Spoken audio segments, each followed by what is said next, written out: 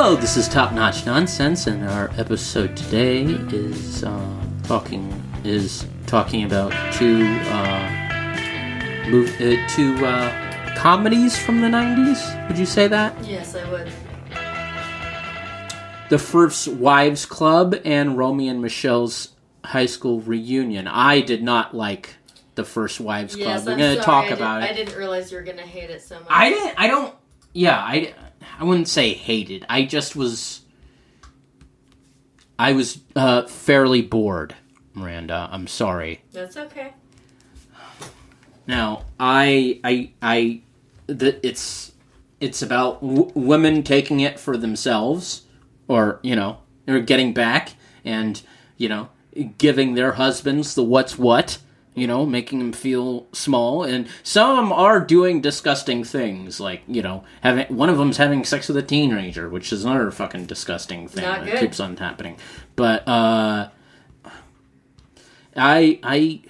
thought it was fine. It was just exhausting. I got the point of why did you pick, we picked this movie. It was directed by Hugh Wilson, who, didn't really do all that much other stuff. She did like the TV series WKRP in Cincinnati and Frank's Place, and directed a police academy, and and this is a stacked cast. I really like the cast, but I really would like it just for that reason. I liked a lot of it. I just felt like the story just was not told all that told as well as I wanted it to be. We have Bette Midler, Goldie Hawn, Diane Keaton, Maggie Smith, Dan Hyetta. We have Marcia Gay Harden playing a very different role as as another woman. Usually she's not, this is before she was typecast as, someone who is wise, or someone with a lot of heft. It was interesting to see Marcia Gay Harden play a completely different role. I liked it enough. It's just enough of it annoyed me that I couldn't really, anyway.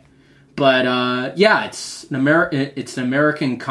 Also has Victor Garber playing the guy who's kind of disgusting and having sex with a teen who's played by Elizabeth Berkley, and we also have Sarah Jessica Parker is also in this, she's really wonderful. I liked seeing Ed Koch and Gloria Steinem, and Ivana Trump is also in this movie.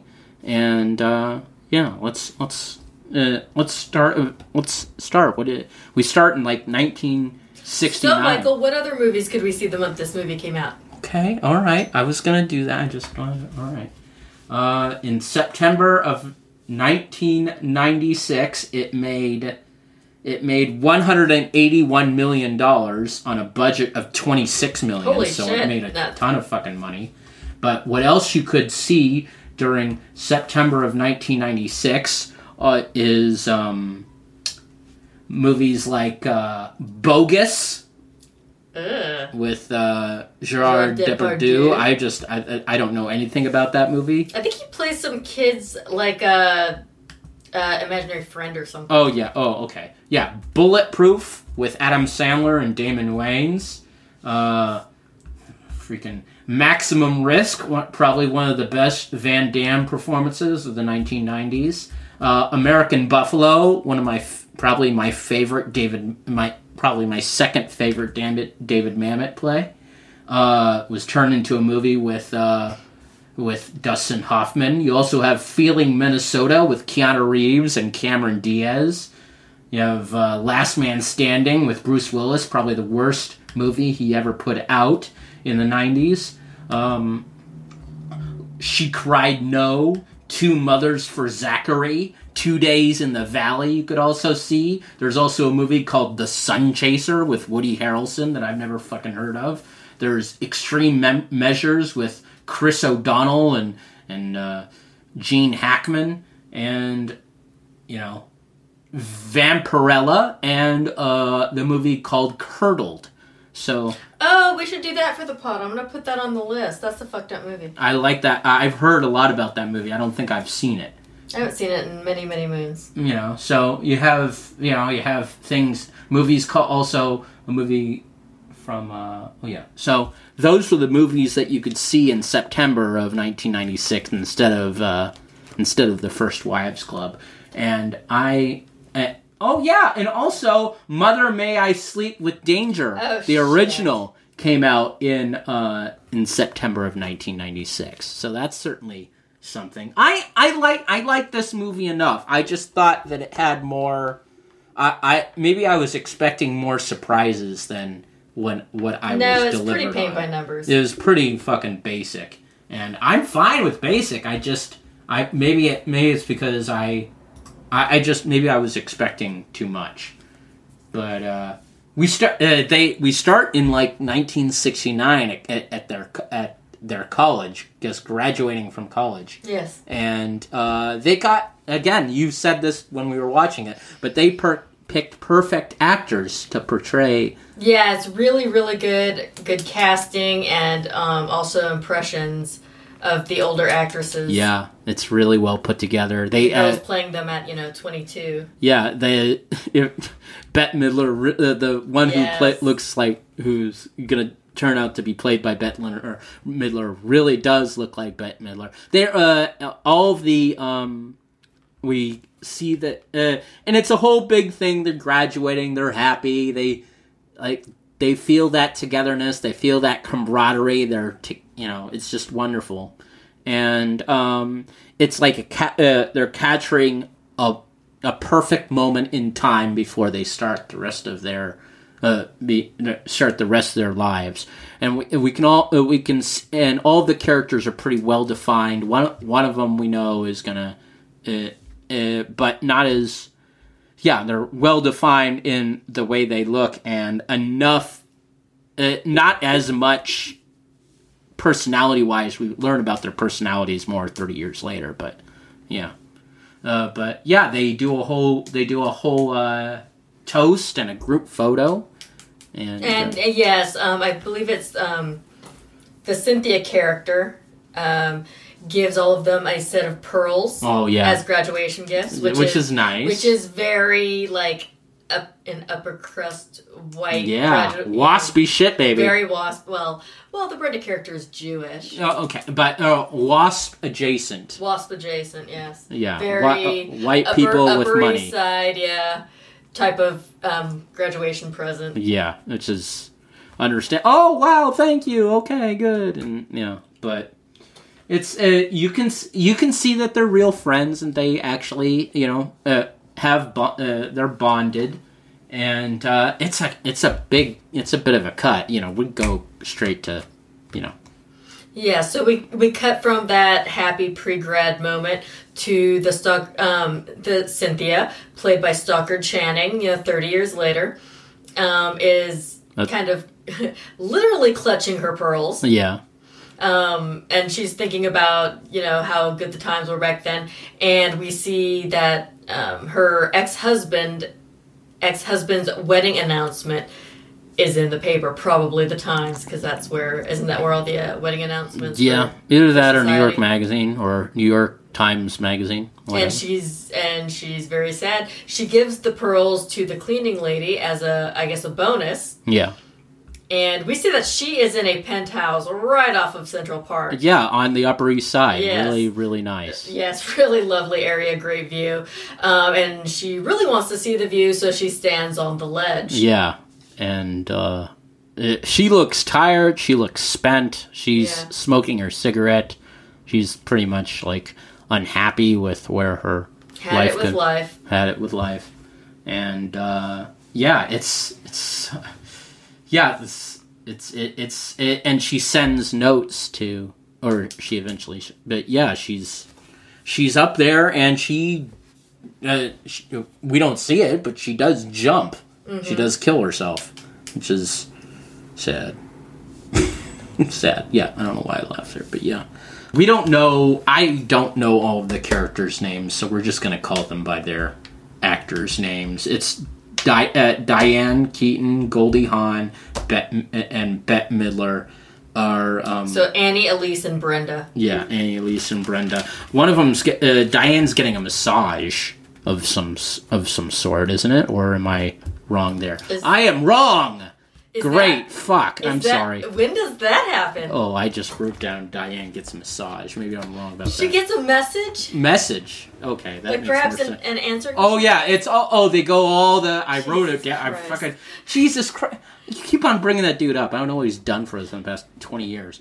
No, he gets a mess... Shut up. All right? I'm not as smart as you. I'm not as talented as you. I'm not as with it as you are. But God damn it, I'm fucking... Diane gets a massage. Yeah, let's talk about that scene that never happened in this movie. Message. They get these messages. Okay, God damn it. Fucking Christ. This is bullshit. It's not bullshit. Can you just be a person and interact with me? I said it wrong. It's not a massage. It's a message. They all got messages. They all got notes. They all were sent to Andy, to Brenda, and Elise. But that happens much later. So I don't... In your notes. Let's move on. Let's go with what's next. I don't need any more fucking judgment. You have it on your fucking thing. Next, I don't know. Leave me alone. You saw it at the same time I did. Okay, fine. Well, good. What do you have on your fucking thing, Miss fucking... I say it wrong. I do it wrong. Why don't you go with your fucking thing? No. We're going with your thing. I put what I put. It's wrong. You laughed at me, and now we're gonna keep on going to the truth. Come on, now. What do you have next? It's a message. Fucking hell. I have that Diane Keaton comes home, and her daughter is giving her shit for seeing that man again, but we find out that that man actually turns out to be Diane Keaton's husband and the daughter's father. She's going back to him, even though she probably shouldn't. Yes. And the daughter says that she's gay and wants to tell her dad on Father's Day. I guess she's pretty sure that he won't approve, and she wants to ruin his Father's Day. So yeah, the daughter is not on the dad's side. Yeah. And yeah, Diane Keaton mentions that she is helping her ex with business stuff, even though they're separated. Then we cut to Goldie Hawn getting lip injections. That was the greatest. By Rob Reiner. He really wants the lips to be full and like a... She wants it to be like Mick Jagger. And who was the other one that she said? She said, I want my lips to be like Mick Jagger and who else? I don't know. Why do I want to say Christy Turlington? Anyway, but... I don't remember that exact quote, sweetie. I'm sorry. No, it's fine. But it's...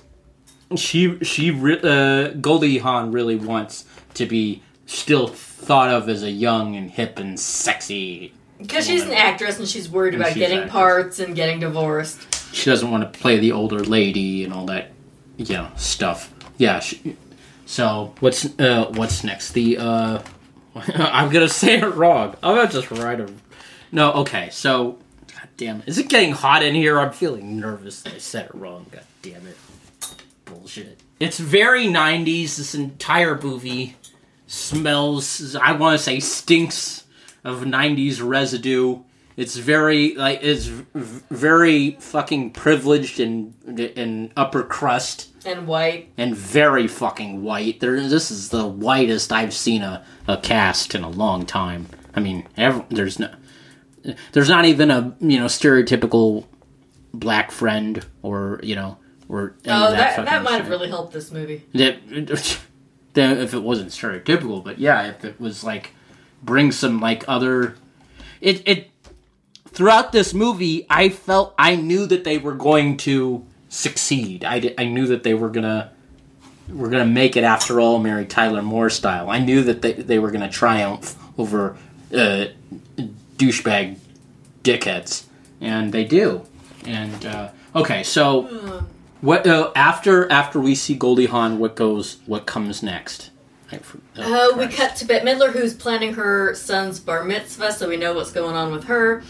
And then we find out that Diane Keaton and her ex are seeing the same therapist, but not as couples counseling. They're seeing them separately, which is not a good idea. That is a conflict. Yeah, we talked about that. Is that ethically? Do not do that. Yeah. Don't do that. And we see what happens. Yes, we see what happens a little bit later on when it comes to that fucking shit. And then she's the one that sees on TV that her old friend Stuckard Channing had committed suicide the day after her ex remarried. So all three ladies show up at the funeral. Goldie Hawn comes with Maggie Smith, who is apparently an Upper East Side, grande dame. She's been a first, second, third, and fourth wife. Yeah. Just hilarious. Bette Midler comes with Balky, Bronson Pinchot, who's apparently her interior designer friend. Yeah. So Bette, kind of mouths hi to Goldie, but Goldie ignores her. We don't know why. And then Bette sees Stockard Channing's ex there with his new wife, played by Heather Locklear, and he's kind of feeling up her titty a little bit. It's really gross. Yeah. But it's amazing that they got this many fucking big 90s actresses in this. Everybody is every bit part is a name that is either kind of become a big star or was a mini star for a certain amount of years. But they all seem to be genuinely broken up about this death. Yeah, they all commiserate and go to lunch after the funeral. Yeah. We find out that Bette's ex also left her for another girl, and Bette Midler says, "Yeah, she's 12." Says that and this is when I paused. It said, "Did you get me another fucking movie that is about like teenage sex?" But yeah, no, it's she's not 12. She's just Sarah Jessica Parker, who is not 12 in this film. No. Left her for some girl after a midlife crisis, and Goldie's ex did the same. Yeah. Diane is.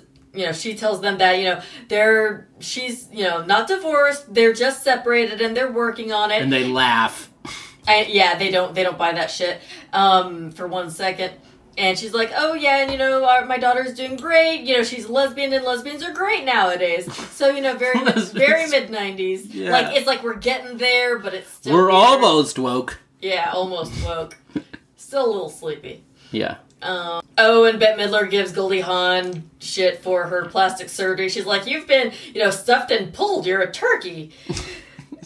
And it's a mean thing to say. Yeah, Goldie Hawn, she's getting a little loaded by this point. She's just like, youth and beauty, man, that's the ticket. What'd you think of all these this conversation, Ray? Right. Why don't you tell me what you thought, since I'm doing so much talking, sweetie? Oh, sorry. They need to work on themselves. They need to be at peace with who they could be at peace with who they are, or they need to change their worldview, and they certainly, or their life, and they certainly do. Well, that's pretty much what Goldie Hawn says to Diane Keaton. She's like, oh, you're genuinely happy. Lithium? Yeah. Lithium. Lithium doesn't work. I mean, it does, but not for happiness. It doesn't get you. No, I think it does, sweetie. I think that's what it does. But not authentic happiness. No, not authentic happiness. Okay. Am I saying it wrong now? No. Authentic happiness is all right. But yeah, they all of the men here have very kind of either. Dan Hyetta is at a fucking Hedaya. Why am I? Christ, goddamn fucking brain fog. I can't even say hyena correctly. God damn it. No, you did say that correctly. Okay, hyena. Dan Hyena. Hedaya.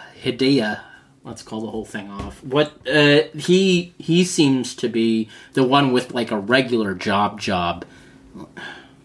Why do I think that? I thought he was a salesman. Yeah, he owns like an electronics store. Yeah, that's what I thought. But you should be aware of this since you watched the film. So Diane Keaton is seeing her shrink, played by Marcia Gay Harden. Yes. Who tries to, Diane Keaton she has trouble expressing her feelings in this film. So Marcia is trying to get her to get angry and hit her with a foam bat. And she eventually, she does it like softly, but then she really gets into it and just beats the crap out of her with this foam bat. And Marsha's like, "Oh, that's good." And she's like, "Oh, but don't tell Aaron." Which it's like, why is your husband not allowed to know that you get pissed every once in a while? What the fuck? Also, again, this is why you should be seeing the same shrink as your husband. Yeah, exactly. There needs to be a separation, and I don't know how Marcia Gay Harden could ethically do this, and also emotionally. Yeah, she should definitely lose her license, especially when we learn what we learn later. Yeah. Okay, so we're at Goldie Hawn's character's divorce hearing. Her ex wants alimony since he produced many of the movies that she starred in. So basically saying that he made her a star, so she owes him alimony for him basically creating her career. Yeah, that's what. Yeah, what do you agree with that? That he should get the alimony? I don't think so. I don't know. It depends. Would the movies have been as big a hits if she hadn't starred in them? And also, who was actually responsible for their success? Yeah, and how big of a deal was he being the producer of this before she started to starring in them? Was he already a big enough producer to make her career? But people want to see Goldie Hawn. That's not, no one gives a shit about a fucking film executive or producer. No, but if they're putting up the money and everything, there is that. Producers do play an important role. Oh, I know. I imagine it's a giant pain in the ass. Yeah, I know. But yeah, there needs to be some sort of amicable split, but I don't know about fucking alimony. Anyway, but so we find out that Bette Midler's friend Bronson Pinchot, what is his actual? I forget what is his name what is his character's name in this film? Duarto Feliz. Duarto Feliz is one of the 10 worst interior decorators in New York City, which that's really saying something. So to be one of the 10 worst anything. And also become that person's friend. That's well, I mean, you could be a shitty interior decorator and a good friend. Sure, those of course. aren't mutually exclusive. No, they're not. Not anymore. So yeah, Bette Midler, she starts some shit in a clothing store when she sees her ex. He convinces her to, Bronson Pinchot convinces her, like, "Oh, let's go in and look at some clothes to make you feel better." She sees her ex, Dan Hedaya, start some shit with him because he won't pay alimony or child support like he's supposed to. He's supposed to, yeah. Yeah, and she's trying to foot the bill for this bar mitzvah, and she's trying to save up for college, and she's just trying to doing take care all of these business. fucking things, and he ain't pulling his weight at all. Yeah, and then, SJP, who's his new girlfriend, Sarah Jessica Parker, she comes out with all these clothes, and she's like, "Oh, they're exquisite, I'm going to need all of them." So that, of course, really pisses Bette Midler off. Like, okay, you're spending money on all this, on the clothes for her, and which is very not cool. Because he insists he's broke, but he's, spending money on her. Bette Midler is super pissed off, and she, and instead of being as pissed off at her husband, she kind of throws it at SJP, which women always do, and we should not do that. Yeah, that's isn't that internalized misogyny? Yes, shit? It is. All right. Don't necessarily blame the other woman. I mean, everyone's at fault, but it's like be mad at your dude. He doesn't have to piss away money on her. Yeah, he's choosing to. But she says, the bulimia has paid off, and she hits back by going like, "Oh, Brenda, why don't you try these on in your size?" So this is very much internal misogyny. And this is throughout a lot of these type of 90s movies. Yeah. You get a certain type of slant that feels like it hasn't even gone away now. No. They've tried to recorrect it, but it doesn't work all that well. And also, it maybe a little bit of blame, but if she wants to have sex, whatever. It's not when it comes to Sarah Jessica Parker's character, I'm not putting any blame on her at all. That's or not as much blame as what gets thrown at her. And And I'm assuming that the audience really liked it. Ooh, Bette Midler's being mean to a younger lady. I don't like younger ladies either. I'm an audience member. So a lot of people got you got enough people on their side in the audience that kind of made them think that. But, all right. Okay, so then we cut to Goldie Hawn is having a business meeting talking movie roles with Timothy Oliphant. Yeah, who's this new who's this hot hip young director, yeah. Tarantino bullshit thing, or, type of like, ooh, let me be a cool indie director, and she's thinking she's going to be playing a younger, she thinks she's talking to him about the main character, Monique. Yeah.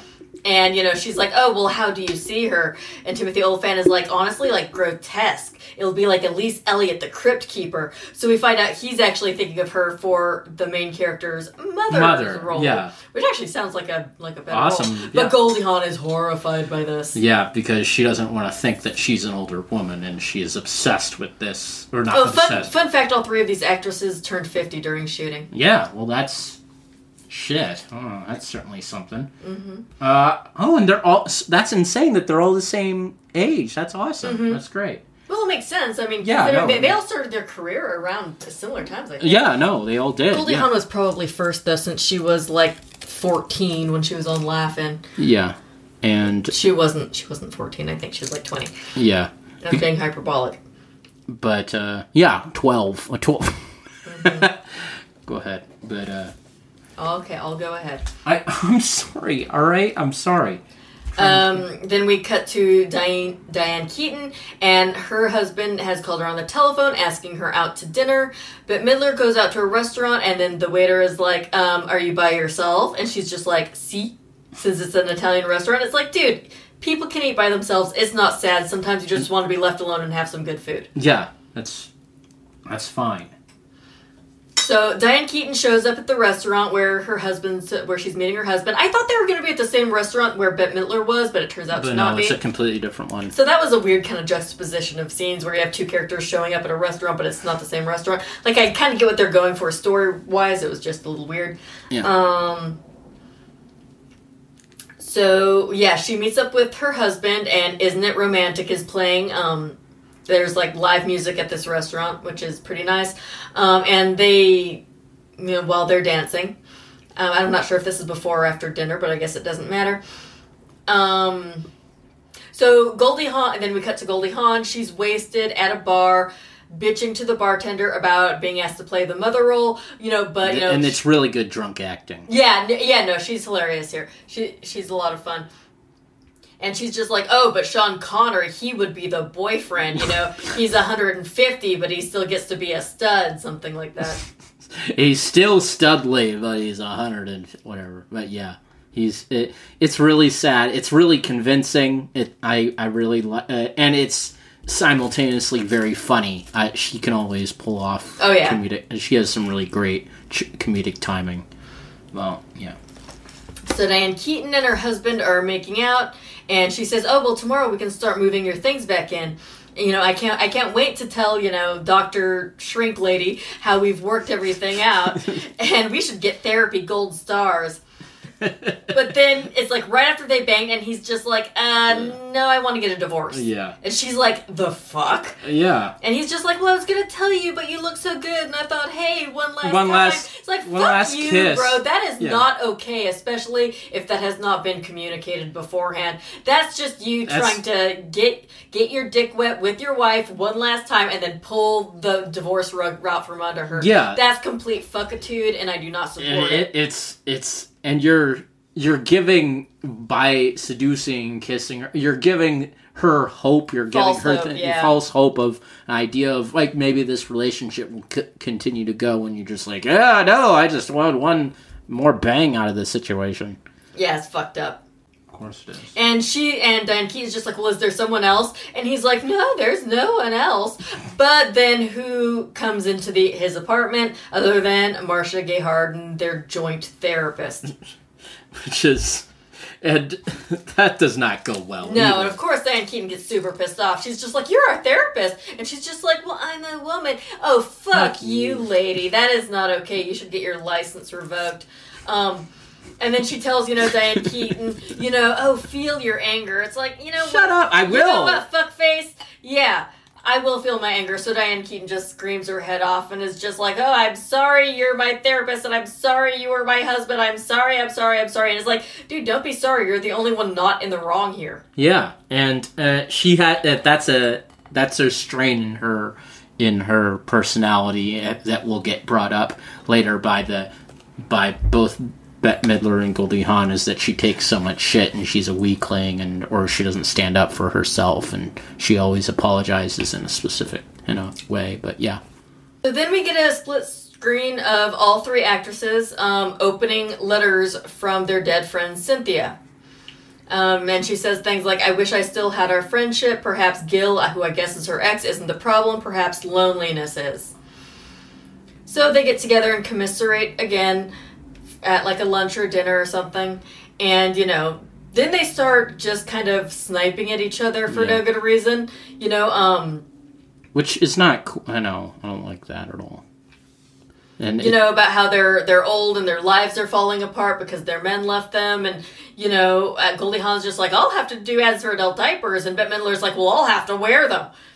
And then they all talk about how they helped their exes early on in their careers, but then once they actually got successful, they bailed on them for younger girls.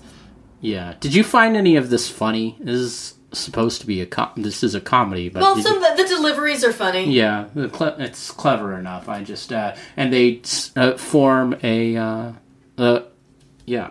So it just it is funny. It just felt a bit repetitive. It's pretty easy to see where this is going. They're like, we help them rise, we can help them fall. Yeah, and so they put together the First Wives Club as a thing to get back at their husbands. Yeah, and in VO, Diane Keaton's character says, we decided to gather info on our husbands. I went in search of a spy. So then they have kind of this very mid-90s, they all go to a lesbian bar to find Diane Keaton's daughter.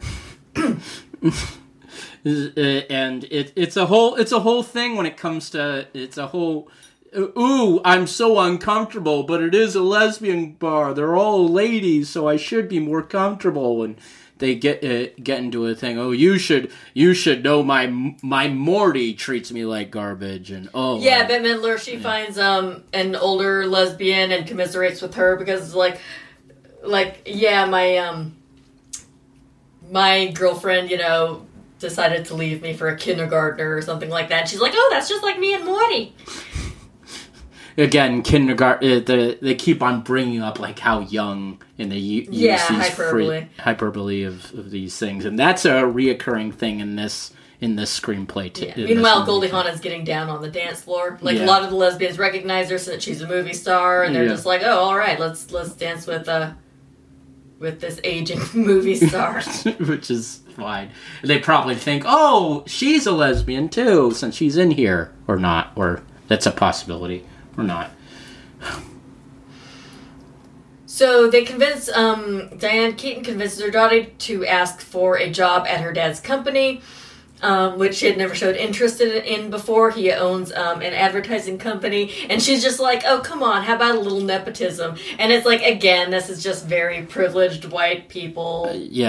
Getting away with stuff that would be really rough and hard for... impossible for people who aren't in this industry position already, yeah. And she's doing it because she's doing it for her mom. She's doing this. Oh, I'm gonna ask for a job so I can get involved with my dad, so I can get back at my dad on top of all that other shit. And Goldie Hawn goes in and raids her ex's office for community property for liquidation. She's like, okay, well, if I have to split everything with him, I'm gonna be in charge of that. Yeah. And her ex is all like, "Oh, you can't do this. It's hormonal." It's like, "Oh, fuck your face." That's not. No, she can do whatever she wants. It's not having anything to do with hormones at all. And then we see Bette Midler is at her son's bar mitzvah with Diane Keaton, and Dan Hedaya shows up with Sarah Jessica Parker.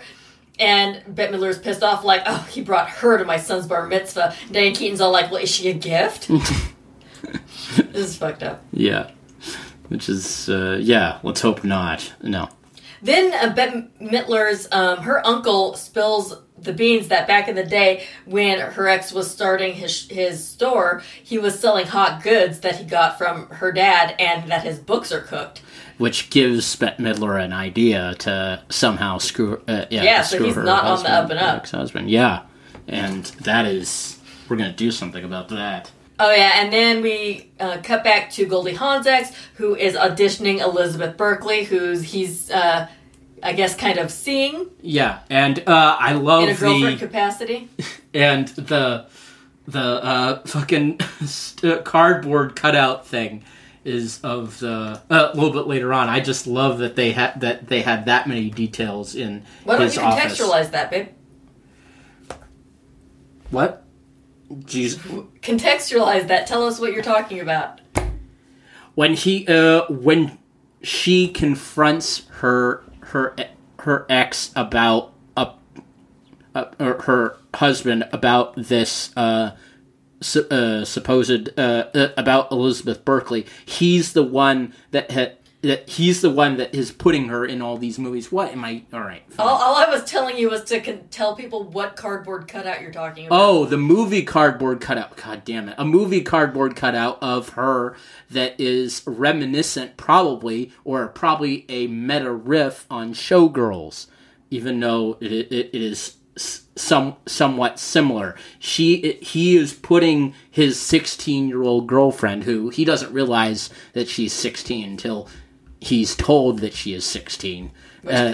Which comes later. I'm just trying to get out what I can fucking remember about this fucking shitty movie, alright? I'm sorry, alright? But I really enjoy all the fucking meta-esque fucking little Easter eggs in that particular office. Anyway. And she was not 16. She was 24 at the time. She's 24, this is the year after Showgirls. Thank God she's not 16. No, I meant the character. Yeah. Yeah. I'm just saying. Yeah, to let the audience know. Yeah, exactly. Listeners know. But yeah, she's. And she looks 24. She looks like a woman in her mid-20s. Anyway, or at least I thought, whatever. But yeah. Anyway. Yeah, so Goldie Hawn's ex is auditioning Elizabeth Berkley.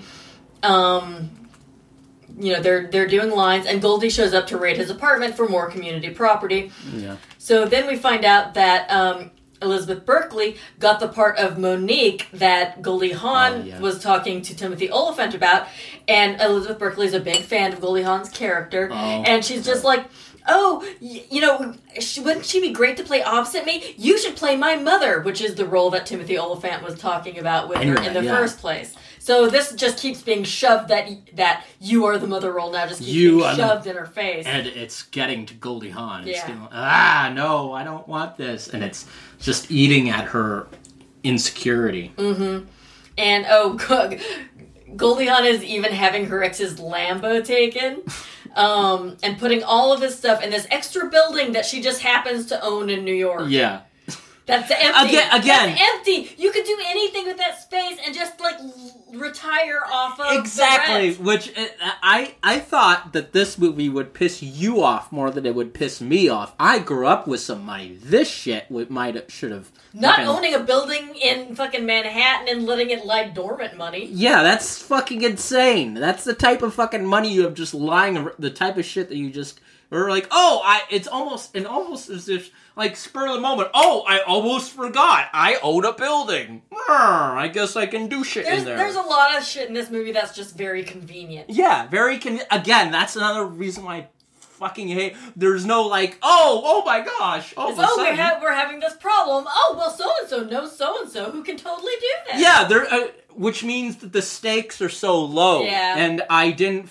so I was not entertained. I was not if one of them were problems are very much kind of in their own head. Wealthy and it's white woman horseshit. Get real therapists. Yeah. And move on with your life.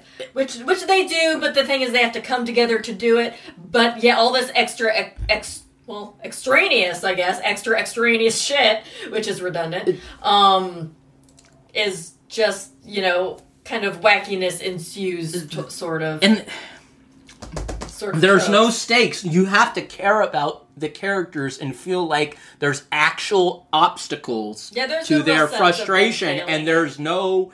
they're like, oh, that's an obstacle? I'll just call Mr. Doodledum. He'll certainly get it all worked out, and I can certainly still have that building in my name. It's just like, oh, really, you do? You didn't have to do any actual work. You just have to fucking... And that's what pissed me off. If they had more actual frustrating obstacles than that were not solved by a simple, like, call, then I'd actually care about the characters and I'd feel for the characters. But since they're all very wealthy divorcees, it's hard to root for divorcees if you're not a divorcee yourself. This is pinpointing a very specific market of like wealthy white women that feel like who have been wronged, who legitimately have been wronged. But I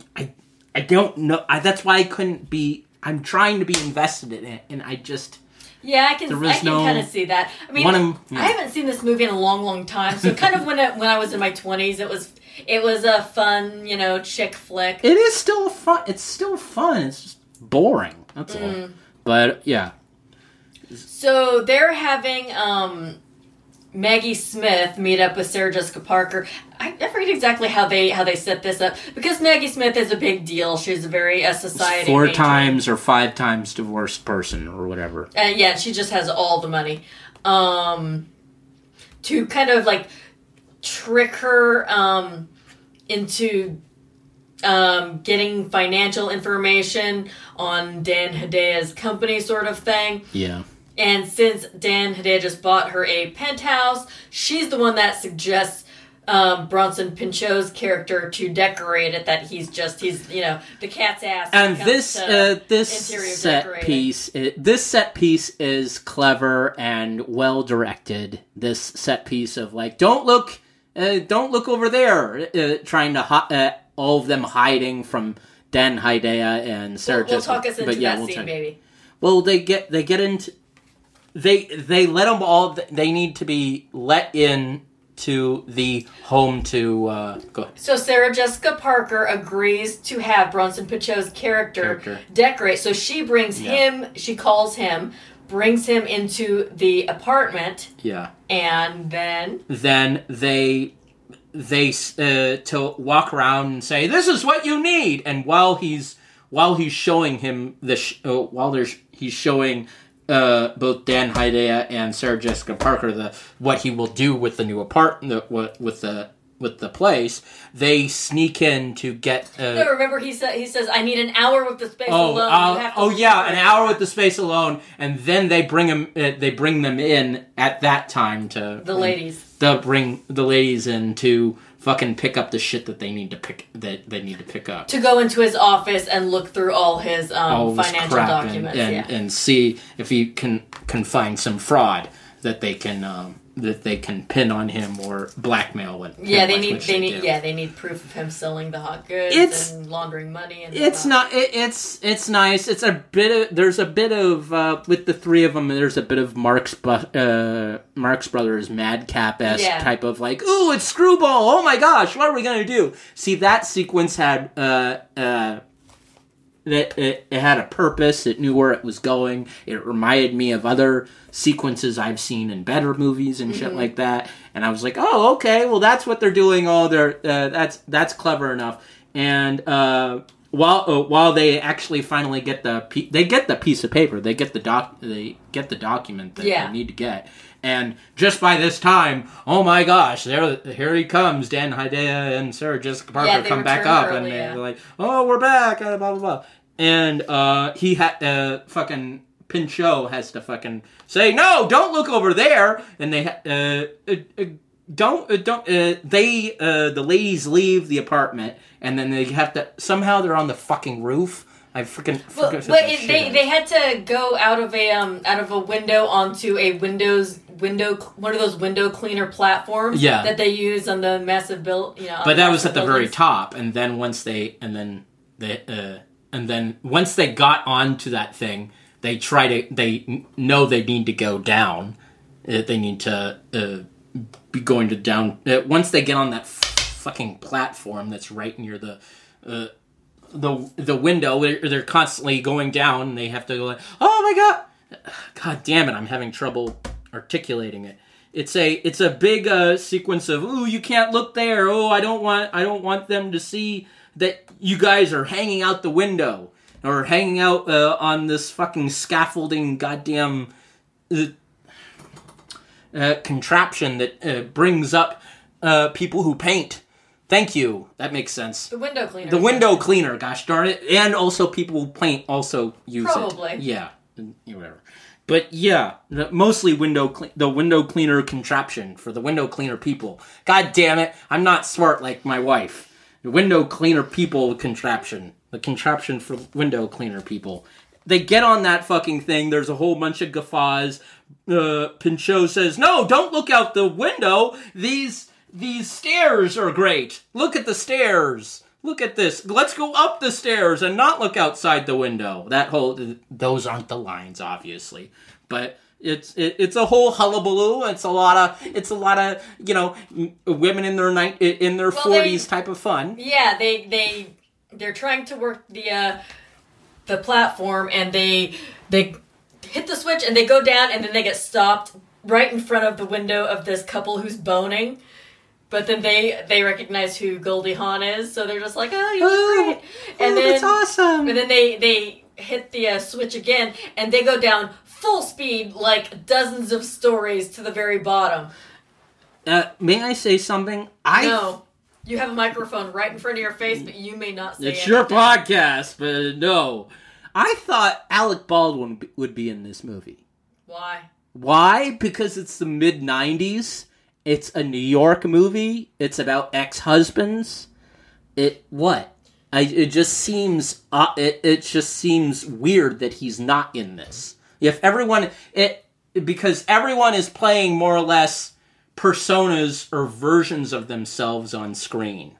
And the whole I thought it would be interesting since he was such a bad boy, even though he was still married to Kim Basinger at the time. I thought it would be... It's just surprising that he's not in this movie as like just... And who should he play, sweetie? One of the fuckers! One of the goddamn husbandmen! Maybe he wasn't old enough at this time. How old was he in the mid-90s? I'll find that out right now. Alec Baldwin in the 90s. Holy shit. So, 68, 78... 88, 98. He would have been 38. Yeah, so too young. These people are all in their 50s, babe. Well, yeah, I guess you're right. He'd be playing. He'd be, if he was going to play anybody, he'd play someone older. Anyway, but yeah, he would need to be in his 40s, so he's a bit young. He's a bit young when this comes out. That he's like this, but yeah. Anyway. They get down to the contraption, the window washing contraption brings them all the way down to the fucking bottom. They do not get hurt. They feel like, ooh, woo, that was quite the ride. I'm flustered. That they don't say exactly those words, but something. Bette Midler actually says, "You want to go again?" Yeah, you want to go again? I think it would be fun. I would do that. I hate heights. I would not like I know.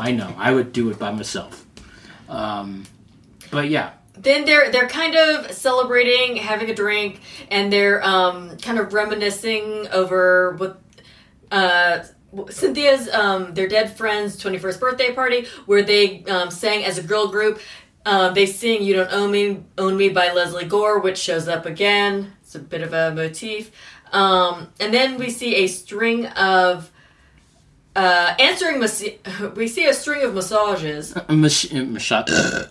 Massages. That's what I said. What'd you call me? Massages.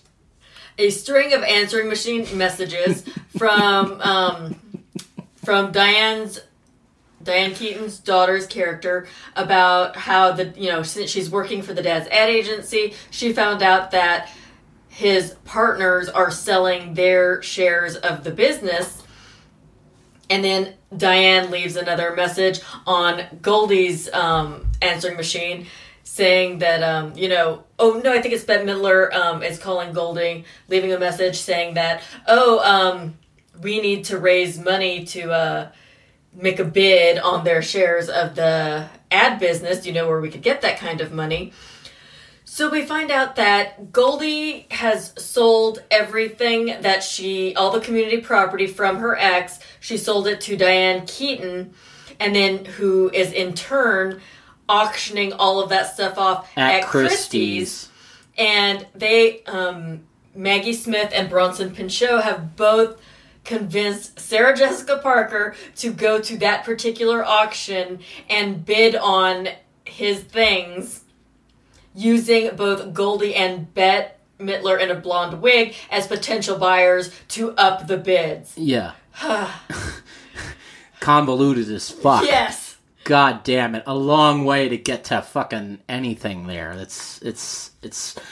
when Sarah Jessica Parker, when she recognizes, Elise Elliott, Goldie Hawn's character, Maggie Smith is just like, show business, teach her a lesson. And then when she notices Bette Midler's character, the blonde wig, bidding on things, Maggie Smith is like, probably Euro trash. So yeah, Sarah Jessica Parker is really trying to, she's nouveau riche, trying to become society, which is not a thing. That doesn't work. And not even in the 90s was that able to be pulled off. Oh, and they got her to bid on something like some hideous settee or something that she didn't need at all by saying like, Jackie O had one just like it. So that's an automatic bid. Yeah, that's the one. Oh, we gotta get it. Yes. We gotta get it. We gotta make, a dead president's wife once owned this fucking thing. Congratulations. But, it's, and they all seem so oblivious. Sarah Jessica Parker seems so fucking, it's sad to play, she plays stupid. She plays like I don't want to say stupid, well, she like plays a girl in her 20s who's just kind of, she has a sugar daddy now, and it's just that type of character. Yeah. Well, yeah. But, yeah, it's... Oh, yeah, and she even bid and won on the freaking lamb, though, for like 200-some K. Or, yeah, it was about thereabouts, right? Yeah, about 200K or so. So... And then Bette Midler's son comes home from a game where he was at a Knicks game with his dad, and finds out that Dan Hedaya and Sarah Jessica Parker are now engaged. Oh, they're all together talking about how they're going to get their ex-husbands, and they're in Goldie Hawn's apartment, I believe, and she's kind of loaded, and Dan Keaton's telling Bette Midler about how she looked at Goldie Hawn's ex's records, all his financial records, and everything's above board, and Goldie Hawn is super pissed about this. She's just like, your husbands aren't going to know what hit him, and Bill just gets off scot-free. What the fuck? Yeah. And then, so she's drunk, and she's kind of being loose-lipped, and she's just saying, what would you know about anything? You're civilians, you're just housewives. And, I'm an actress. Oh, yeah, she's just... Yeah, and then Bette Midler says, I'm saying this in the spirit of sisterhood. You are full of shit. Your perception of life is somewhat altered. And, Goldie Hawn's just like, I'm not a drunk. And then Bette Midler just goes into her trash, and she's like, let's examine the evidence. It's all bottles and gallon jugs. Which is gnarly. Goldie Hawn's like, I had guests. And Bette Midler's all like, who? Guns N' Roses? Which is an old reference, even for 1996. It is a very old reference. That is because fucking Guns N' Roses, I want to say 87 was Appetite for Destruction. That's like a decade-old reference even by that point. Yeah. And then, Goldie Hawn's all like, you think because I'm a movie star I don't have feelings, but I'm an actress. I have all of them. With, again, great drunk acting delivery by Goldie. Yeah. And then they throw her Golden Globe around, and she's just like, this is sacred. It's trademark. It's like, it's a Golden Globe. It's a Golden Globe. And now that we know what a Golden Globe, how useless a Golden Globe is, and how easy it is to fucking get a Golden Globe, And then, Diane Keaton gets in on it, and she's just like, I'm the nice one here. I'm not like this. And then they pounce on her. Being like, oh, yeah, you mean you're the one that can't make a simple declarative sentence? And then she's just like, hey, you're both selfish assholes. So it's a big old fight, and then they all split up, and they're not friends anymore. And, what I really liked is these argument scenes felt real, too. They felt visceral. They felt like it's a real argument. I did that scene with two other girls in high school freshman drama class. Who did you play? Goldie Hawn. Oh, wow, that's cool. Doesn't that make sense? Yeah, it does. That's great. That's awesome, actually. Yeah. Did you learn how to do drunk acting? I tried. I was a freshman in high school. I'd never been drunk yet. So yeah, the whole... Oh, wow. Really? My gosh. At 14, no, I had never been wasted. Oh. Well, lucky, I guess. Yeah, I guess. Jeez. Yeah. But then it's like it's all just resolved and kind of Deus. It's not even Deus Ex Machina. There's like nothing Ex Machina.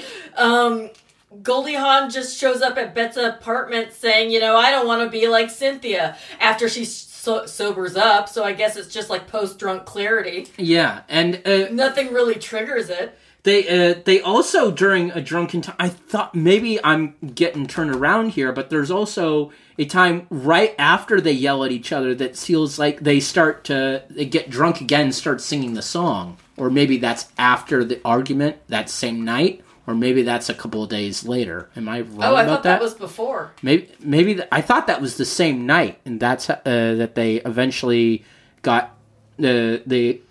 forgave each other within that same night, but I could be wrong.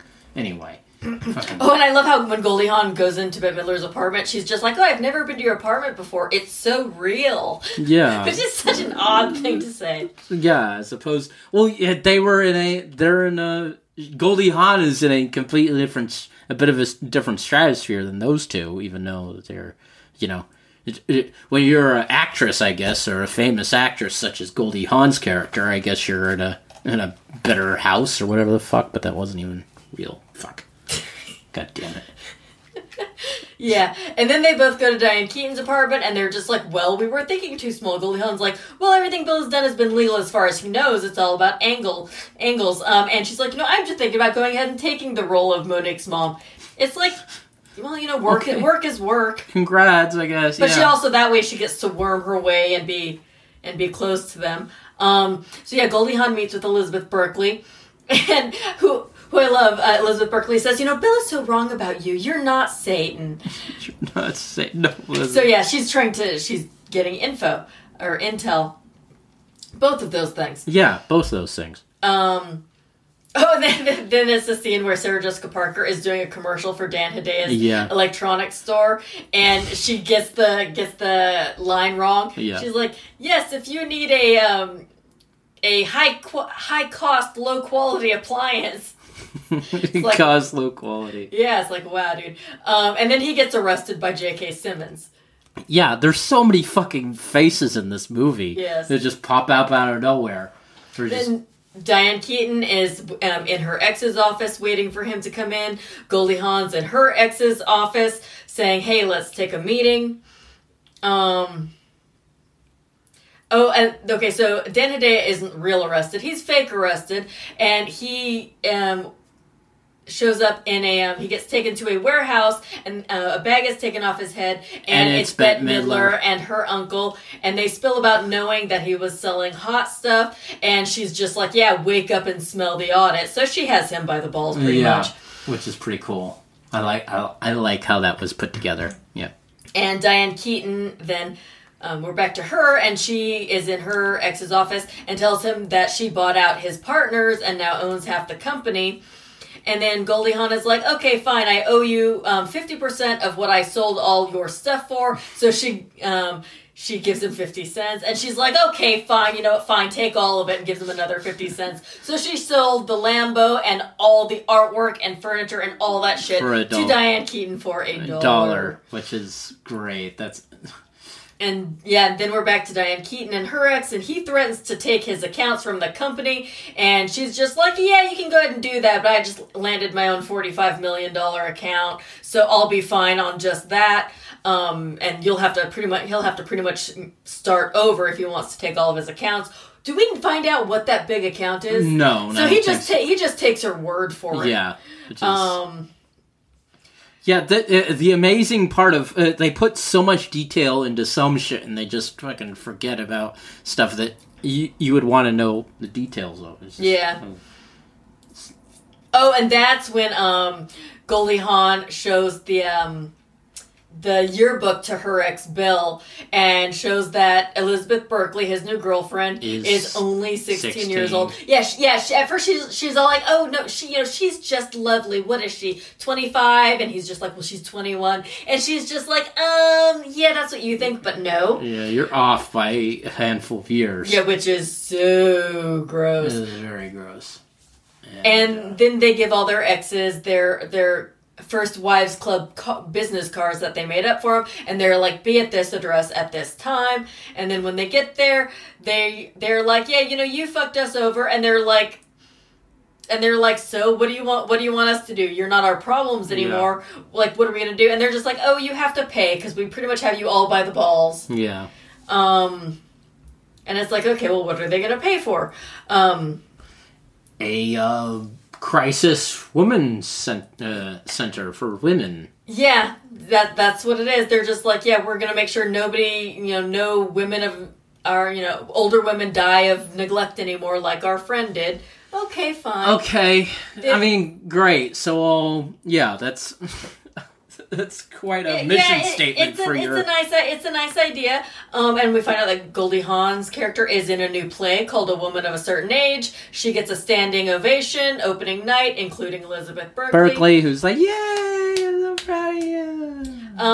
So yeah, they use whatever money they extorted from their husbands. Again, not a lot of information is given about this, to open a crisis center named after their friend Cynthia, which offers counseling, family therapy, and abuse intervention.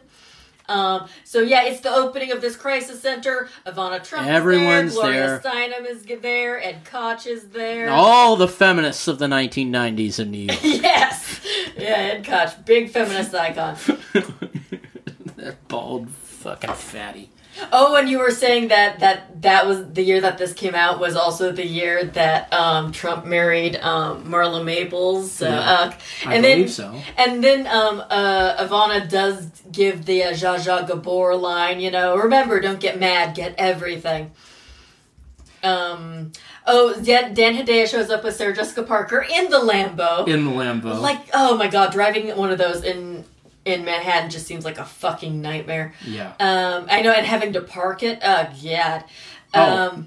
No, she married Marla Maples married Donald Trump in 1993 and divorced Donald Trump in 1999. So I was off. So this was about the middle of the marriage. Of his second marriage, yeah. And, Sarah Jessica Parker, she's pissed that they have to, be there. So he leaves her in the Lambo, and we find out that Diane Keaton's ex broke up with a shrink, and he wanted to make up, and she told him to drop dead, as you do.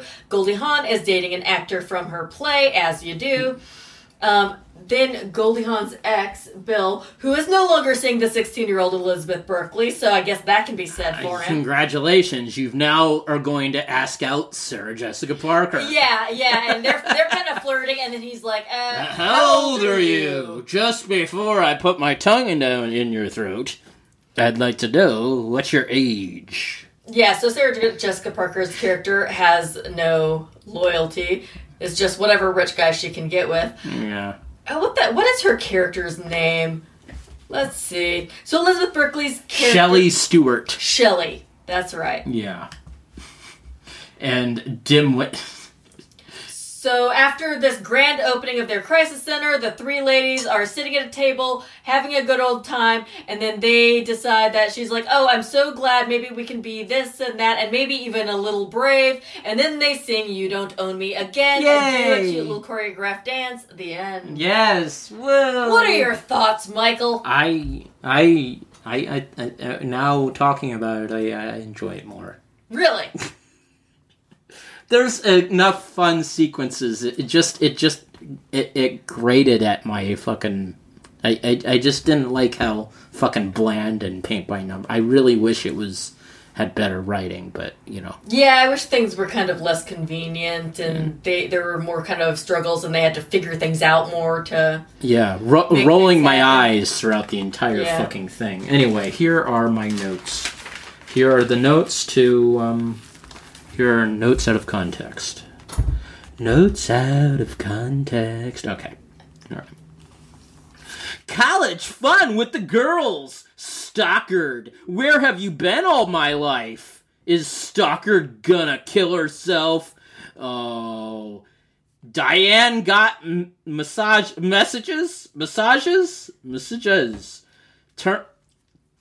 Trash in the maple? Oh my god. Are you senseless? Gall looks awesome. Rob Reiner's Bill's movie? Oh my god, what the fuck? Shamelessness in the synagogue. Oh my god. Funeral idol fun. Heather! This is very 90s. I hate these 90s. All of them are devoted to her lips. Her lips? The leech peels. A bit mushroom.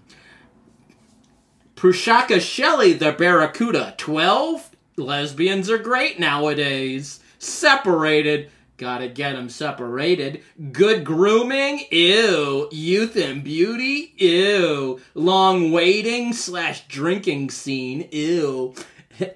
Hate those loud noises. Therapist, psychiatrist, ethical errors. A mythic great actor from Succession is in this. Oh my gosh.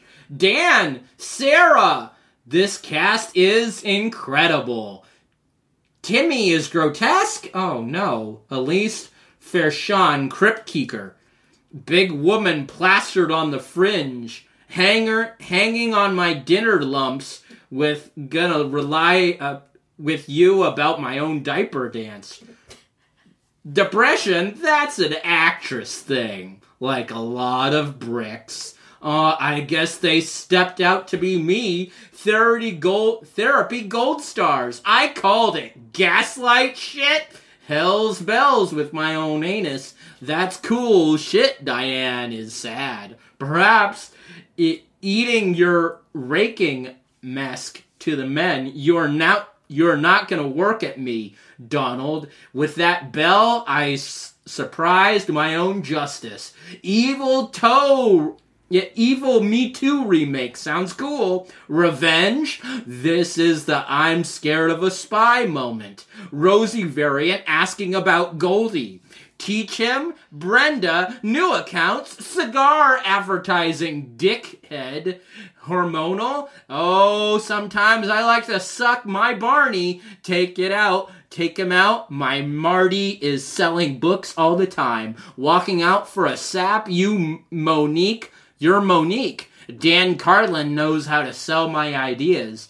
Does he get it though? Oh my gosh. A hermecular of death. Duarto Diaz, answer the belly. I feel musk bad. The gay man has been annoying.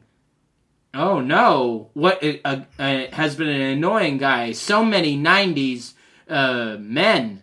Indelible dirty of the dumbest memes. This is some low-grade corporate feminism of the 90s.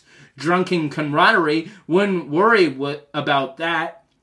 For an actress, 60. One for classes. Probably bad time. Beat that Eurotrash. I bought the grift. The normal kid is bored by your better bullshit. Oh my god, you keep it. It isn't for man. You are full of shit. Gets it out in the roses. fan club, a lot of arguable Golden Globe time. Oh, this is the end of the second act. We're all very sad. A heaving bosom does me no favors. It is so real, a question of angels would like to say hello. When was the last time an angel had big boobs? 90s are a time for your beaks to get wet. Miranda doesn't like that part.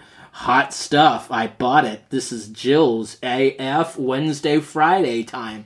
Underage florist, blackmail, and making an 80s into the 90s movie of compensation. Crisis Center for Women. Ha!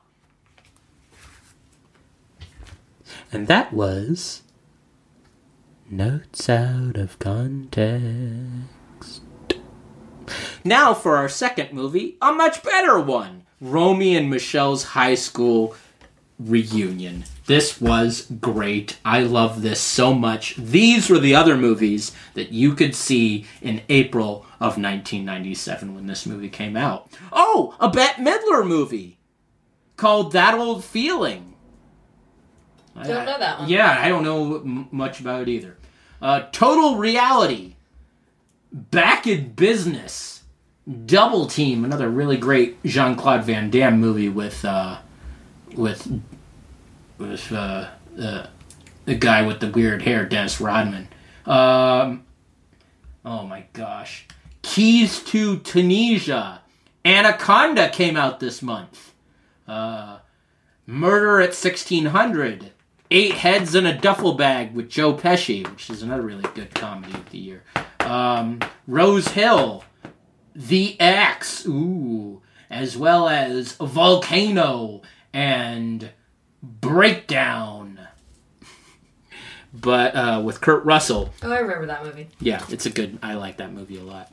But I really like this. This is a great movie. This movie made me super happy. I love the high school movie. There was an entire sequence in this movie that I thought was real, that I thought was the actual high school reunion, and it was just a fucking dream sequence. It's a very long dream sequence. I really thought it was legit the fucking real movie, and I was like, ooh, is this how we're gonna do it? And then it fucking did a fucking twist on me, and I was thinking, oh no, my gosh, it isn't the real reunion? Oh. But, yeah, this movie made me so happy. Thank you for showing me this. Yes, this is a happy movie. This is a much happier movie. They got 87 perfectly. Now all these freaking flashbacks to the 1980s, they did freaking perfectly. I was really smiling a lot throughout this entire movie. Anyway, they're two 28-year-old women because they were 18 when they were, yeah. Yeah, thereabouts. Yeah. And I was happy to see one of my favorites, Janine, in this. Yeah, she's fun in this as well. There are Justin being a wannabe badass cowboy, Alan Cumming being a completely different fucking. Who's always great, but who's really, really awesome and played every version of his character so well. And Catherine Manheim. Yeah, Catherine Manheim. And but yeah, it has this was written by it's based on a book called Ladies' Room. Oh, I thought it was based off of a stage play. Oh, maybe it is. Sorry, maybe it is a stage play, not a book. Yeah. And she was also a member of the comedy troupe The Groundlings. Which is pretty awesome. Robin Schiff. Yeah. And and this is Mira and Lisa just fucking killing it. Oh yeah, totally, the entire movie. And it's kind of indelible. They kind of they're iconic in these roles. Young people now are discovering this movie on Letterboxd and so many places now. She's just wonderful. And the last time we talked about Mira was for the Maryland movie, only like 2 or 3 years before this, which is she got like like 5 years at the most, I think, before this. Because I think that was in 93. 94, 94, yeah. But yeah, so we have two 28-year-old women, Romy White and Michele Weinberger, and they're living together in an apartment. I love the opening shot of this because we go from what we think certainly seems like a painting, and it feels like it's going inside Venice? the painting, and how the camera just goes over the water and into the apartment really well. It's a decent effect. Yeah. And they're sleeping there in bed like all of So us. they're watching Pretty Woman. Yeah, sitting there in bed watching Pretty Woman, and I'm like, oh my gosh, Pretty Woman. You know, they're critiquing it as they should be. Pretty Woman. Did we say Pretty Women? That's Pretty not a movie. Woman. Pretty Woman. Pretty Woman. Pretty Women is probably going to be the remake or the reimagining or the retcon or the fucking whatever they're going to do in a handful of years. But and they're fucking, yeah, they're just saying, oh, they're having a good time, they're living their life, they're just being themselves, they have the friendship together, it's really nice. I believe this friendship is real, or even it seems real. I don't know if it's not real, but it's so well put together, so written well together. They feel like actual friends. They have chemistry. Mm-hmm. Yeah, yes, yeah, they do. Right. Romy works a Jaguar place. Jaguar. I said Jaguar. Yeah, Jaguar dealership. Jaguar dealership. When did you first hear about this movie? Jeez, I don't even know. It's been long. Yeah. It used to show up on television, and I just caught it once, and I'm like, oh, this is awesome. And then I watched it every other time it came on since then. I don't really remember the first time I saw it. When was before last week? When was the last time you remember watching it? It's probably been a very long time. Over at least 8 years, because you've never watched it with me. I've never been. No. We've never watched it together. This movie is really wonderful. I think I saw it a long time ago, but I didn't remember a lot, and then it became like such a big cultural point that I just was like, okay, I'll eventually get to rewatching it again soon. But yeah, anyway, so Romy, played by Mara Sorvino, works at a Jaguar. Why am I saying it like that? Jaguar dealership. A Jaguar dealership, yes. Yeah, and Michele is unemployed, which is sad, I guess. They are, and they're both single, and they both are fine with their lot in life. What happens next? Where am I going with this? What do your notes say? Yeah, what do my notes say? I'll just read the very first thing in my notes. Here we go. It'll make a lot of sense. Really happy when they let her shop. That's when they're talking about Pretty Woman. Yeah. And so they're trying to make fun of it, and Romy's all like, "Oh, like those sales girls in Beverly Hills aren't bigger whores than she is." Wow. True. Well, yeah, but they are, because they work on commission, I think. Yeah. That was the whole point of the thing in the movie. Yes. So they're trying to make fun of the movie, but then Lisa Kudrow's just like, oh, once they do let her shop, it makes me happy. So she's actually kind of into it. Yeah, and they seem to be going. Next thing I wrote down was about the club. They like going to clubs. They like being single. They like they like dreaming about the life that they want to have. Well, they're generally okay with their life. They live in Venice. They have an apartment. They get to go clubbing. I like how I think it's Michele says, it's Romy, because she's like, there's no guys in this club. Sometimes I wish I was a lesbian. And then Michelle's all like, well, you want to try having sex one time to see if we are? And then Romy's like, and I thought of having sex with another woman creeps me out. It's like, oh, mid-90s, we're still not there. It's like, lesbians are great nowadays, but the thought of having sex with another woman creeps me out. It makes you feel uncomfortable. So it's like mid-90s, we're very much on the. We're trying to be better. We're trying to be better. We're trying to wokeness. Yeah, we're trying to think of them as other people that deserve our respect, and they're not disgusting or whatever. They're not bad. No, I'm saying they're not. No. That's what. But they're not trying to. But they're saying that in the thing. Ooh, how Ooh, I don't want to do anything too dirty or anything like that. And then they say, well, what if we before we meet anybody when we're 30, we'll get married to each other or something, or we'll become lesbian lovers, or did I pull that? Was that not in the movie? You might have pulled that from another movie. Okay, because I thought they said, oh, if we are not in a relationship by a certain age, we'll start dating each other. Wasn't that one of the conversations in the club, or am I going nuts? It could have been. I don't remember every single line, babe. Yeah, okay. Well, did you write that down? No, I don't know. Fucking shithead, Michael. We're bad at podcasts. We're not bad at this is going to be edited. We're great. I am great at podcasts, is what I say out loud. So Romy sees Janeane Garofalo's character, who is named Heather Mooney, at her job at Jaguar.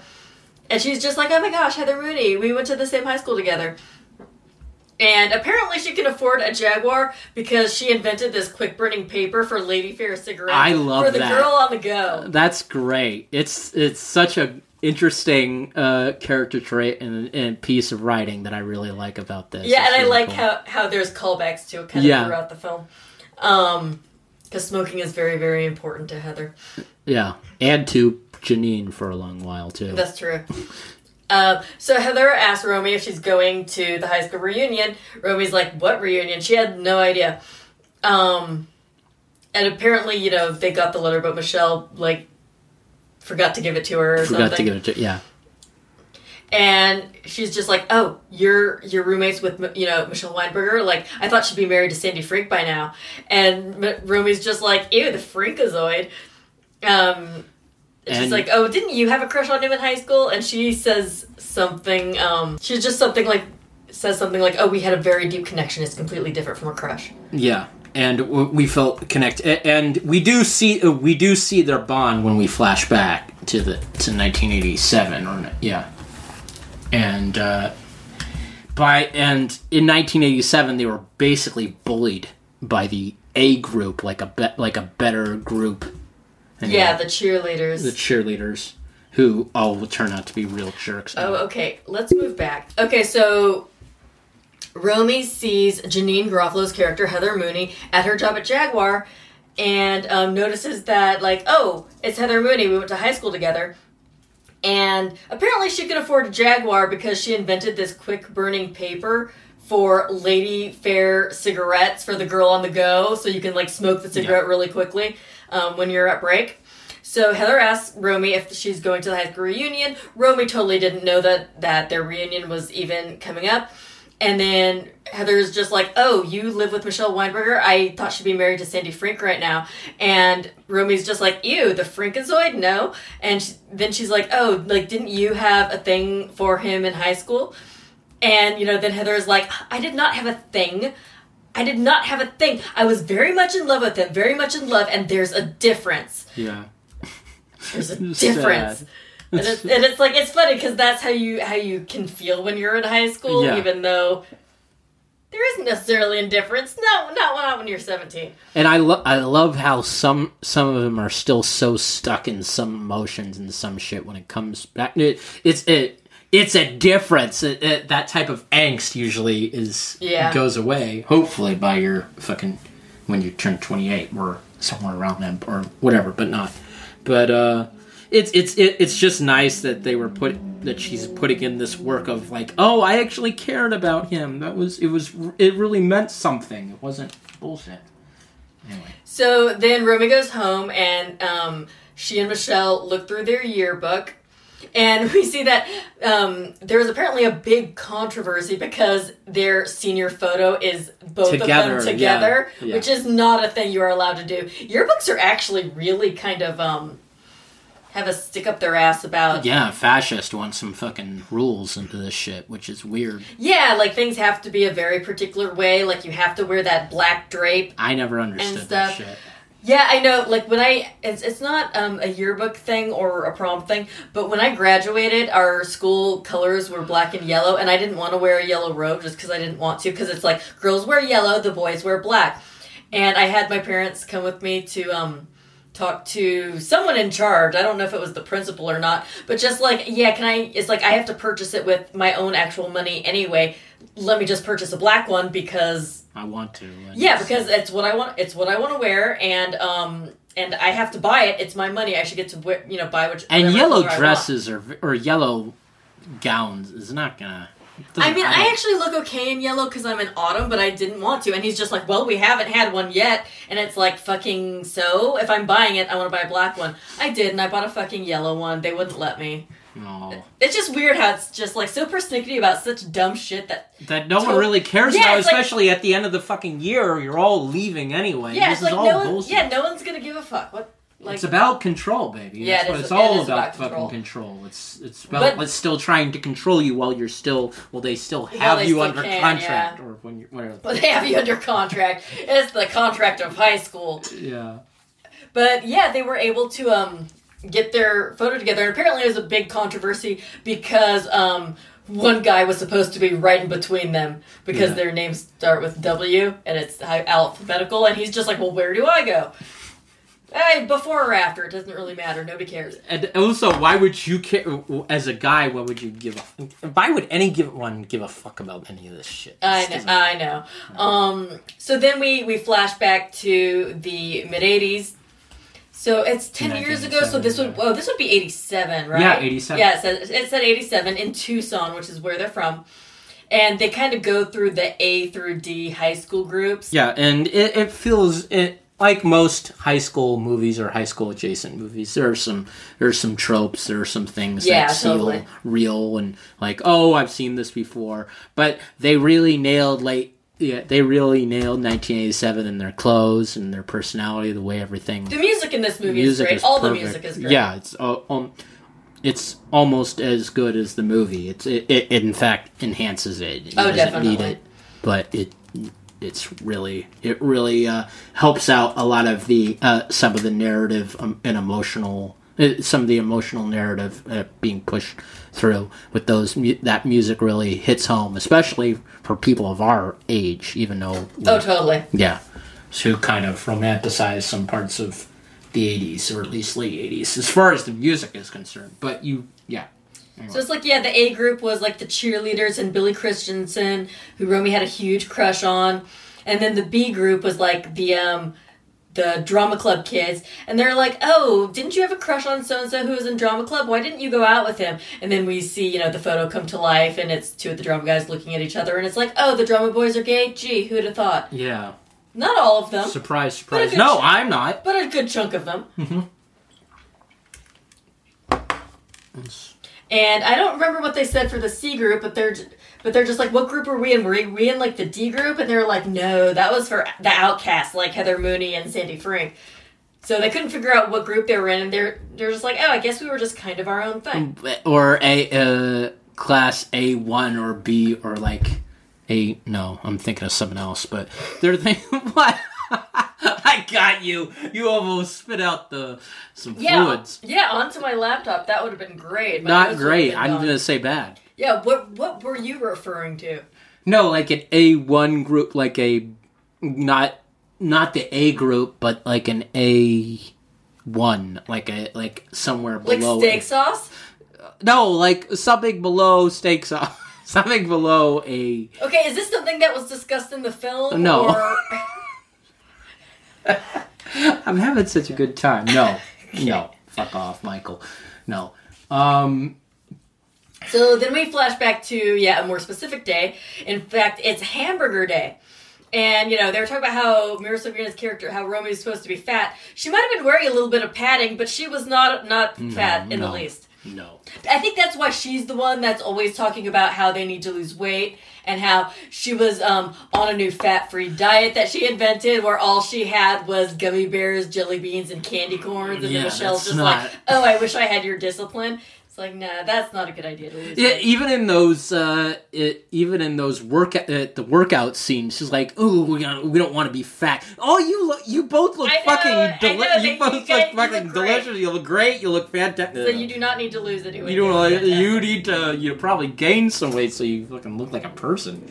But and we see Billy Christensen, her crush, with Christy, who I guess is the head cheerleader. Yeah, it's and they're all pulling off the late 1980s thing. The hair is pretty perfect. The attitude of all of these dudes it's kind of pitch perfect. They know this Billy Christensen dude has the aura of a sexy, handsome guy who's also very fucking stupid.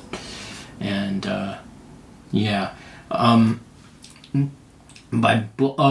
and Heather has often, is being mean to a girl named Toby, who is that's really played shitty. By Catherine Manheim. Yeah, yes, it's really, really fucking shitty to do that. But yeah. Anyway, what's the next? Oh, they talk about what a deludinoid Christy was for thinking that she would grow up to be a news anchor. And kind of this outlier popular girl says that she thinks that the outfits that Romy and Michele made for themselves are actually pretty interesting because she's not as into groupthink as the other girls in the A group. Yeah. Yeah. And then, Christy comes up to Romy and Michele and asks if they're going to try out for the Music Man. And she puts fridge magnets. First of all, why do you have fridge magnets with you at lunch while you're at school? No, that doesn't make any sense. What is the purpose of having those at your disposal? But she sticks them on Michelle's back brace, which she had to wear because she had scoliosis. Yeah. And that's a shitty thing. Yeah. Yeah, which kind of like Caitlin Olsen's character, Dee, in Always Sunny, she also had to wear that sort of contraption at high school. And then she takes Romy's hamburger. Like, oh man, this looks real good. Can I have it? She just takes her entire lunch. Yeah. Which is like, I get that that's supposed to be another fat girl joke, but it's just like, dude, you don't take people's food. No, don't do that. I'd pop a bitch. You take my food. You know how I feel about food. Pop a bitch. Pop a bitch. Yeah. That's what I said. No, I just wanted to reiterate the phrase. Pop that bitch.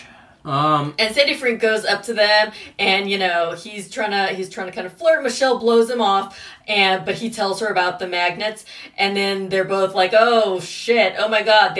She was totally fucking with us, and now they're laughing at us." So then Romy has the idea, like, "Okay, just pretend you said something really, really funny, and we're both gonna like fake laugh and leave." It's like it's so fucking cringe, dude. It's so sad and frustrating. Yeah, made me feel very uncomfortable.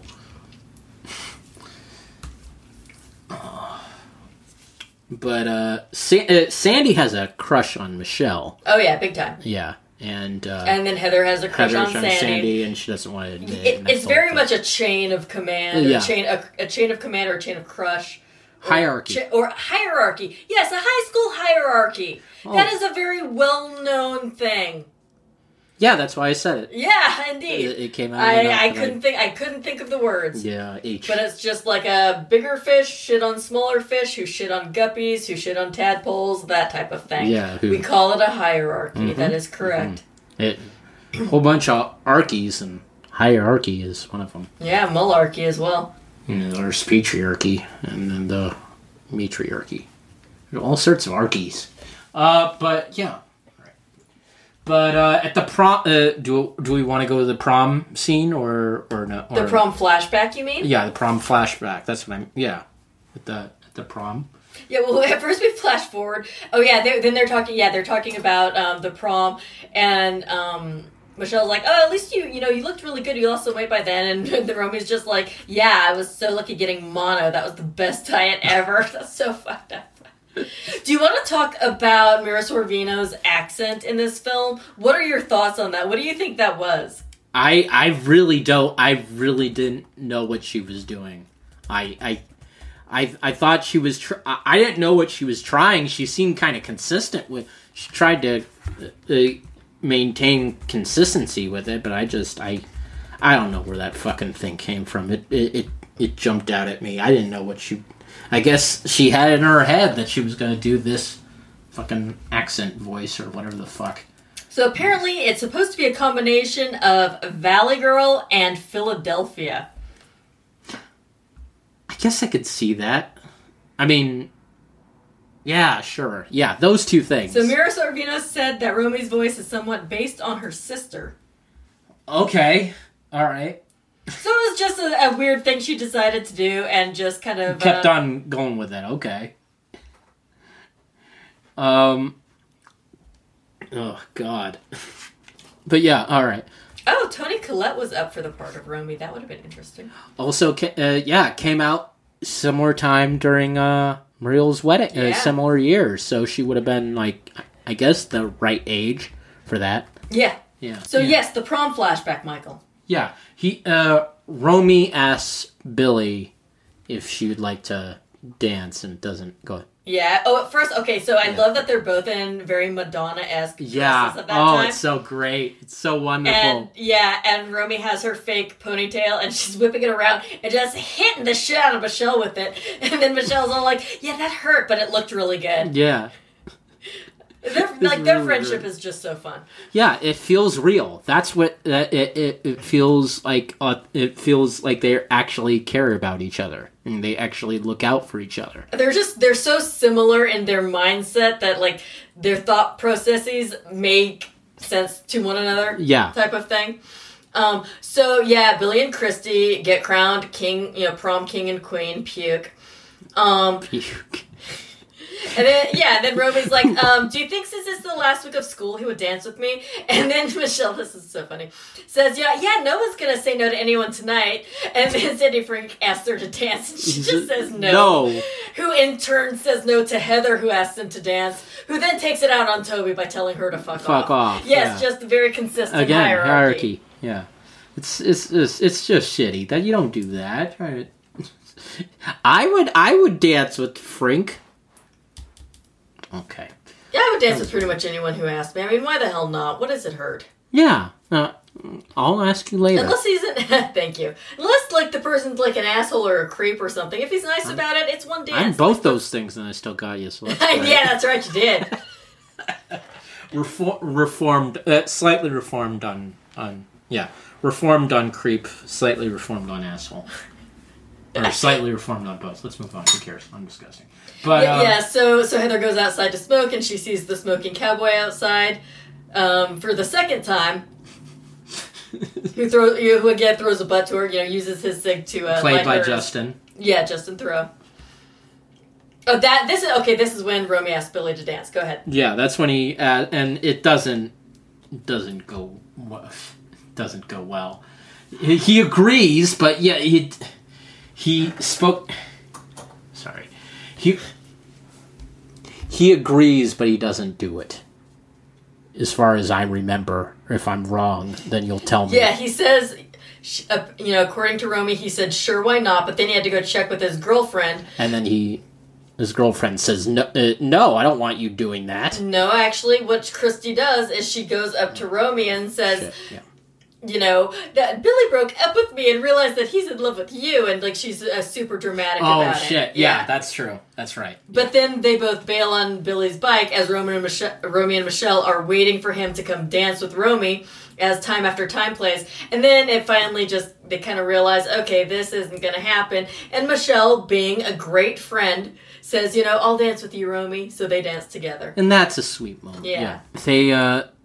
They think that their lack of achievements will go well at the reunion, but it won't. They think their lack of achievements will go well at the reunion, but it won't. I'm sorry. Yeah. Well, they convince themselves that they have a pretty cool life. Romy's just like, yeah, we're in LA and they're still stuck in Tucson. We're gonna blow them away. But then I don't know if this is a real thing, but apparently there's a questionnaire of some kind where they have to answer questions like, relationship status, what's your job, etc. And then they realize that, like, they don't have great jobs and they're both single. And then so sad. Yeah, and then they're just like, yeah, our lives don't seem as impressive as I thought. And what's the point of going if we're not going to impress people? And they're at that restaurant, and they have to realize, oh yeah, this is not great. We have to think of something that's gonna make us seem fucking cool. Even though she's unemployed. It's so sad. Okay, and then they say, ooh, we're gonna get, you try and get a better job, and I will try and get us some dates. Yeah, Romy's like, all we need is better jobs and boyfriends, right? But then Michele, actually being logical, is like, if those things were easy to get, wouldn't we already have them? And she's just like, well, we've never had, the motivation, like, from this reunion anymore. We've never really had, a fire lit under our ass before. That's why. That's kind of a code. Do you agree with that? No. But then she tells Michele, like, well, you get a job and I'll get us some boyfriends. How you're supposed to get a boyfriend for another person, I really don't know. I mean, unless you want to... Yeah, unless you know that person really well and can matchmake them. But I mean, you can, but it's just really... Yeah, and they have awkward. 2 weeks to accomplish this. Yeah, you can't do that in 2 weeks. Oh yeah, and then Romy's all like, yeah, and we need to lose weight. First of all, no, they really don't. And she takes a chip from Michele and puts it back in the bag, and Michelle's just like, yeah, I don't think that one chip would have made that much of a difference. It wasn't even a whole chip. There's some legit funny moments between the two of them. Their chemistry is off the charts, and you really believe. I know there's a lot of great line deliveries in this. Going to different, by trying to go to different gyms. So Michelle's trying to get a really cool, impressive job. So she shows up at Versace on Rodeo, and she tells the the manager, the guy behind the thing. She's like, yeah, I know the whole Versace line, and I can sell the shit out of this stuff. It's funny. Yeah. And then she tells, customer, like, oh, that looks really good on you. And she's like, yeah, see, I'm really good at telling people that things look, really good on them when they're just kind of meh. And then... that's like anybody can do that. Yeah, and then the lady turns and it's like, oh, I think she heard me. And then the guy's like, yeah, I don't think that we're going to be hiring any new staff. And she's like, what? And he's like, no employees. And she's like, oh, staff. Okay, well then, you shouldn't let people fill out applications. I actually agree with this part. I know. Businesses do that. They're like, oh, well, we like to keep stuff on file so that we can call people when we do. But it's like, first of all, no, you fucking don't for the most part. No, you don't. Maybe like really big companies do that, but I don't think retail does that. So it's kind of just... I think he was more kind of letting her down gently. Easier, instead of saying, we're not hiring you, he's just saying, we're not hiring, period. Yeah, I know what they were trying to do. I'm just against it. Yeah, so Romy's at the dance club trying to pick up 2 boyfriends, one for her, one for her friend. And then, this creeper asks her to dance, and she's just like, yeah, I would, but my shoe's filling up with blood. It's like, okay, I'm gonna... Not that anybody would ask me to dance ever, but I'll remember that in case anybody asks me to do anything I don't want to do. Oh, well, I'm looking forward to hearing about it in a couple of weeks. Good. You don't have to ask me to dance, babe. You can just oh, dance. Okay. I bet, like, well, whatever you don't want to do, you could just say that to me. Yeah. I would, babe, but my shoe's filling up with blood. Yeah. That's why I can't do the dishes. That's why I'm not cleaning up. Anyway. Oh, and then she even goes to an AA meeting to try and find guys. This is so fucking sad. Don't go. That's not a good place to go to pick up. I mean, it's if you want a decent part drunk, of the AA thing that the first year in recovery you're like not supposed. Yeah, you're not supposed to be in any sort of relationship. It's not healthy. You need to be focusing on yourself and getting away from the demon rum. Yeah, and then Michele gets a job at a really shitty discount outlet. That's really it's bad. Really it's like she's one of our regulars. And kids are screaming and everything's a mess. It's a asking nightmare. about the shoe. Yeah, I'm gonna take this shoe. She just goes in between between them and say, "I want this shoe." And then the older guy's like, "That's one of our regulars, so you want to treat her with like something." Yeah, and the shoes are like $9 a pair. Yeah. Then Romy she auditions for a Singled Out, which kind of dates the movie, but it's still really fun. And then the chick at the table is just like, yeah, our cutoff is 25. Try VH1. being 20... shut up! Being 28 is not... oh, God. When you're 28, you have to go to VH1 to get, like... Which didn't have any dating shows at that time, I don't think. Yeah. Not that I can Until they had, like, Rock of Love and shit like that. Yeah, and that was 2001, 2002. Thank you, sweetie. Early 2000s, I believe. Yeah. But, yeah. So, yeah, they're at the gym again. They keep going to the gym, wearing very non-gym clothes. Yeah. Wearing mini skirts. And, then... Mira Sorvino's getting pissed off about the whole situation, and she's like, well, I'm gonna go weigh myself. And she's like, I've been killing myself for 8 days, and I gained a pound. Then Michelle's like, well, did you deduct 16 pounds for your shoes? Because they wear those massive platforms. Yeah. Oh my God. Dude, just wearing 16-pound shoes, that's a workout in and of itself. You would lose weight just from walking around in those damn things. Yeah. But do not work out in them. That is just that's not gonna help your feet. No. Oh, and then they're looking at Vogue, and Michelle's talking about, like, oh, wow, those CEOs look really great. And then Romy's just like, Michelle, those aren't really the CEOs, they're just models. And then that sparks her idea. Yeah, then it's like light bulb, and she's like, oh. We can just fake it. She's like, oh, we can just go to the reunion and pretend to be successful. Yeah. Oh my gosh, all I need is some... Like everybody else does. All I need is an expensive car and us to show up in business suits and people will believe any of the bullshit that comes out of our mouths. Pretty much. She's just like, idea. Yeah, Michelle, you make us the outfits and I'll get us a cool car. Which is like, dude, if she can, like, make the outfits that we've seen, even these, like, businesswoman outfits, it's like, yes. You can wear that to a fucking interview. You should definitely have a... Yes, you could wear that to an interview, but I'm thinking you could definitely be working in a fashion house of some kind. Oh, of course. Because that too. Yeah. Or I mean, I guess... Sorry. You could wear that to an interview. Me thinking small. Yeah. Put on that cool outfit while you go and get interviewed by a fat man. Trying to sell other people ties. I mean, I know Etsy wasn't a thing at the time, but, Yeah. You could possibly sell something to a boutique. Especially if you're living in Venice, just take out some of the fucking shit on the fucking beach and just say, hey, I'd like to sell this to you. I wonder how much those little stands are to rent. Yeah, that's what I was thinking. Although, I mean, that's usually really touristy stuff. But still, you come to LA, you get some LA clothing or gear that is authentic. Yeah, I mean, they definitely could get a stand at, like, Santee Alley or somewhere like that. Or even, but I've seen, like, you just need a kiosk in some fucking, mall? Oh, clothes holders. Or like at the Grove or somewhere like that. Yeah, and just stick. You could just still stick it there on Venice Beach. Anyway, we're getting away from the thing. But, yeah, we are getting away from the thing. But Romy borrows a. Do you want to get into this? She borrows the car. She. There's this guy whose name is Jose. Yeah, I think Jose. It's Ramon. Ramon, I feel bad. Christ, what a fucking dickhead. She only says it 14 times in the scene. Alright, so Ramon, and she really wants to get a car from Ramon. She knows that Ramon, that's his name, Ramon. Yeah, he just got a really good deal from the owner of the dealership on a Jaguar XJS convertible. Yeah, which she wants incredible. To borrow from him. And that's actually really smart. It's not one of the dealership's cars that they're like stealing or anything. It's something that he just bought. Yeah, and he really wants Ramon. His name is Ramon. Yes, it is. He really wants to. He really wants to make it with her. To use 1950s language. Yes. He's gonna make it.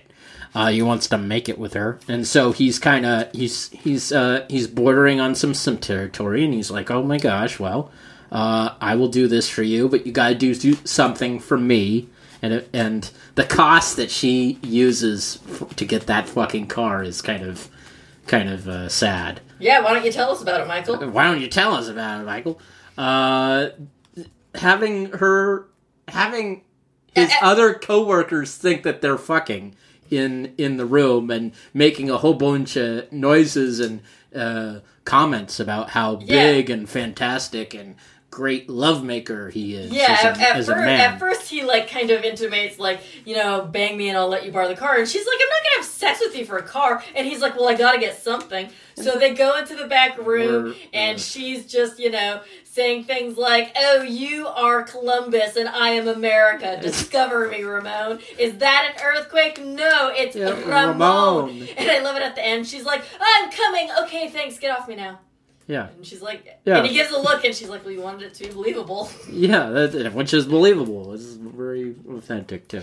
And then she shows up at their apartment with the convertible, and Michelle's all stoked. She's like, dude, that's awesome. What'd you have to do to get the car? And Romy's like, oh, I gave all the service guys hand jobs. And then Michelle just flits past that, and she's just like, oh, well, while you were doing that, I taped all the nostalgic songs off the radio to get us in the mood. And Romy's just like, you think I would do that for a car? And Michelle's just like, yes. You said it, yeah, so sure, I believed you. Yeah, sure, why not? Whatever. You said it, so there you go. And Michelle makes the outfits. They look great. The outfits look they're fantastic. Awesome. I would totally wear both of these suits. Now you would wear them now, right? They're classic. They're very 97. Like Donna Karen-esque. If I had anywhere to wear a suit, which I do not. Yep. You can wear a suit wherever you want. Okay. Yeah. So they get in the car. They put on the mixtape. Footloose is the first song. They realize that they do not know hardly any of the lyrics, and that it stops. Yeah, and the car keeps backfiring. And we weren't really sure whether or not she wasn't driving it well, or if the car was completely, something wrong with maybe she just didn't know how to drive a stick, but it seems like the car just kept backfiring. Yeah, which is... Well, after that entire whole rigmarole, the car is such a fucking piece of... It just has so much fucking trouble. Well, that's why he got a good deal on it from the owner, because it needs work. Yeah.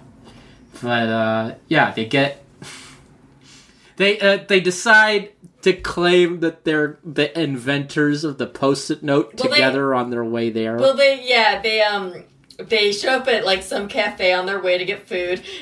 Yeah. And there's a whole discussion about, like, what should we... Well, I was gonna say first what they're asking the server is I think it's Romy's just like, do you have some sort of businesswoman special?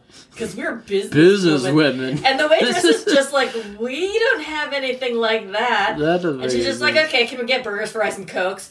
And then the lady's just, because we have to be in Tucson, for business. We have a business thing in Tucson. And then the server's just kind of like, well, okay, what kind of business are you in? And then they're like, oh, shit, we hadn't even thought of that. Yeah, and that's going to be a bit... You would think that they would want to think about what they're fucking inventing or what their fucking business is to fucking show off the shit. They were too busy thinking of the clothes in the car. Yeah. It's just like, as long as we have cool shit and say we're big businesswomen, people will believe us. They're not going to ask for clarification or specifics of any kind. That's hilarious. I really want to check how far... Oh my gosh. Oh, how far Venice is to Tucson? Driving? Yeah. It is 7 hours and 35 minutes. Oh, shit. So that's a good handful of... Yeah, that's a longer thing. You would have to leave pretty early to... Yeah, anyway. Indeed. But So go ahead, babe. So they come up with the idea of we're the one who invented a Post-it notes. Yeah. Romy's just like, let's say we invented something that nobody knows who invented it. And, Post-it note. That no one will question. They think that no one's gonna question that. I know, right?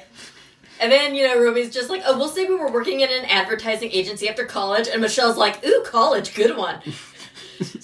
College, that makes sense. And we ran out of paper clips, and I had this idea, like, wouldn't it be great if there were, like, some stick-em on the back of this paper so we could just put it on without a paper clip, and then you have a grandfather and uncle who owns a paper mill, and then we, the rest is history.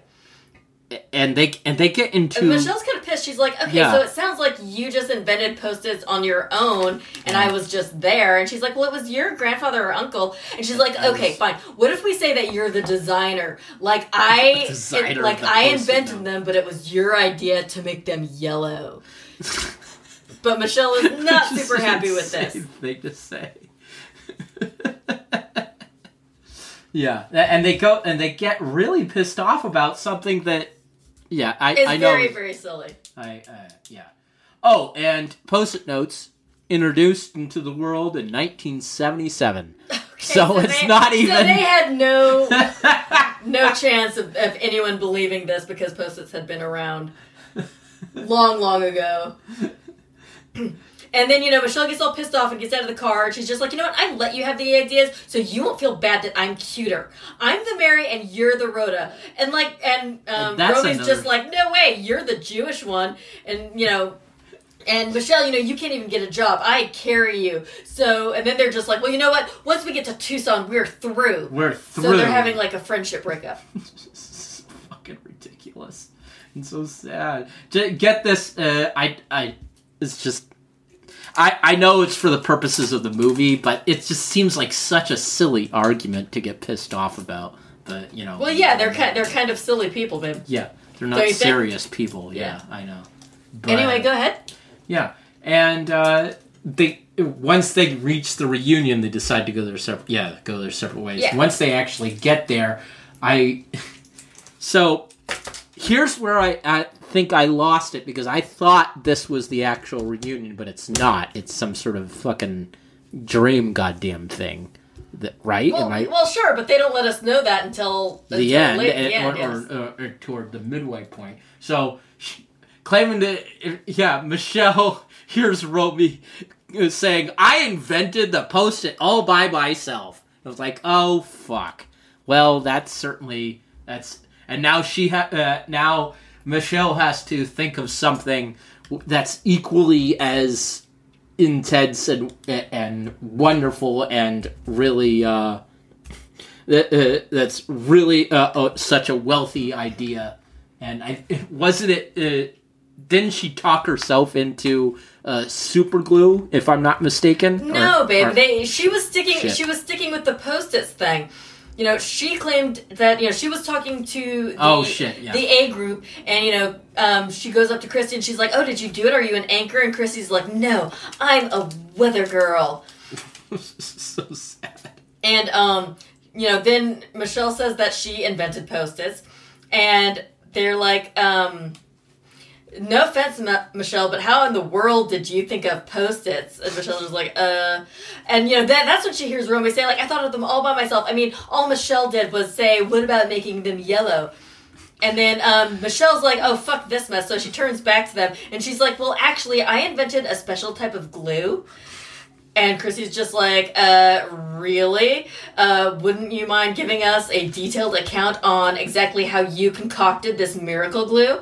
And then Michelle's like, okay, so ordinarily when you make glue, first you need to thermoset your resin, and then after it cools, you have to mix it in epoxide, which is really just a fancy schmancy name for any simple oxygenated adhesive, right? And then I thought maybe, just maybe, you could raise the viscosity by adding a complex glucose derivative during the emulsification process, and it turns out I was right.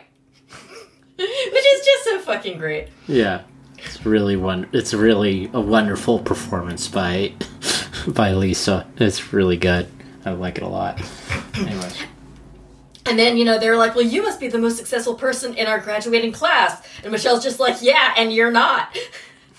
Which is also just a great delivery. And also, isn't that something that you would totally want to say to anybody? Sure, of course, definitely. That's definitely true. Oh, gosh. Sandy Fink is a... Frank. Makes me think of Simpsons character. Yes. Probably referencing anyway, but... and it has become... He's become a different guy. He has a different face, and I was thinking, okay, Is that Alan? Yeah, is that yeah. Alan You thought Cumming? you thought it was a different actor. I thought it was a different actor until I got a better look. He hits on. Yeah, so Romy's in the car with Billy Christensen. They're flirting, making out type thing. And Michele comes up to Romy, and Romy blows her off. And then Michelle's like, fine. And then she gets run over by a limo. Yeah. And then a guy comes out of the limo and is like, oh, you're bleeding. I have many boxes of tissues in my car. Come into my limo. And then she does get in the limo, and one, we find out it's Sandy Frink. Yeah. Two, we do find out that he does have a shit ton of boxes of tissues in that limo. Yeah. He really did. A lot of tissues. And then, he's just like, well, yeah, I decided, I got a bunch of money. I decided to get a new face. Michelle's just like, well, you picked a really good one. And it's just Alan Cumming with, like, the most bizarre facial prosthetics. Yeah, he looked really fat in the cheeks, I want to say. Yeah, it really changed his facial structure, and it was just very surreal and uncanny valley. Yeah. And they both get, both Romy and Michele both get the award of... Well, okay, go ahead. Sorry. So Christy goes to the car where Romy and Billy are, asked Billy to dance, and he's like, oh, no thanks, I owe this one to Romy, so that's kind of making up for when he blew her off at prom. And then Michele and Sandy Frink are like full on making out in the limo. She's like taking her top off, and she's in just her bra. And then Toby comes up to the moonroof, which you don't do when someone's making out in a limo. And she's like, well, they're about to announce the winners of the vote. And Michelle's just like, what vote? Well, okay, I guess I go in. And she goes in just her bra like it's totally no biggie. And then they announce the winner of the vote, and the vote is for the winner of the most changed for the better since high school. Which and of is course, not a real Romy and one. Michele win. And Romy, makes out with Billy on stage. And Michele, she goes on stage, and she gets a medal, and she's still in just her bra, and she just goes into the mic, and she's like, yeah, I'm sorry, I couldn't find my top. And everybody claps, and Billy Christensen and Sandy Frink, they pull them both off on opposite sides of the stage. And then they leave in different cars with the different guys. Yeah. And they have really gone their separate ways. And then we get a chyron that says, 70 years later. Go ahead, babe. And so they'd be in like their 90s. They're in their 90s, and they're all super decrepit. They all look, the makeup in this scene is pretty fantastic. Yeah, it's pretty good. Really good. And more prosthetics on Mr. Cumming, yes. Yeah. And they're still arguing over this. They're still like, she gets a call, and like, I want you. No, you're the get. Ooh, I'd like to talk to your friend, and no, you're the Mary. Your friend. God damn it!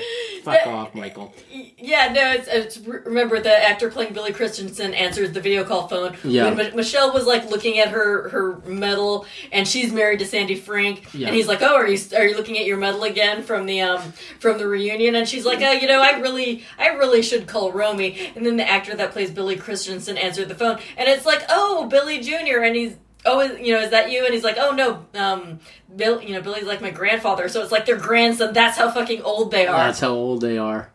Unless it is Billy Jr. and it's just... I thought it was Billy Jr. Okay, Originally she says, "Oh, Billy, you look great. That's good to see you." And then and then the guy says, "Oh, I'm Billy Jr. You want to talk to my dad?" So Romy and Billy Christensen also got married and had Billy Jr. Yeah. And then it's like, "Oh, okay, you can talk to my mom, but she's on her deathbed."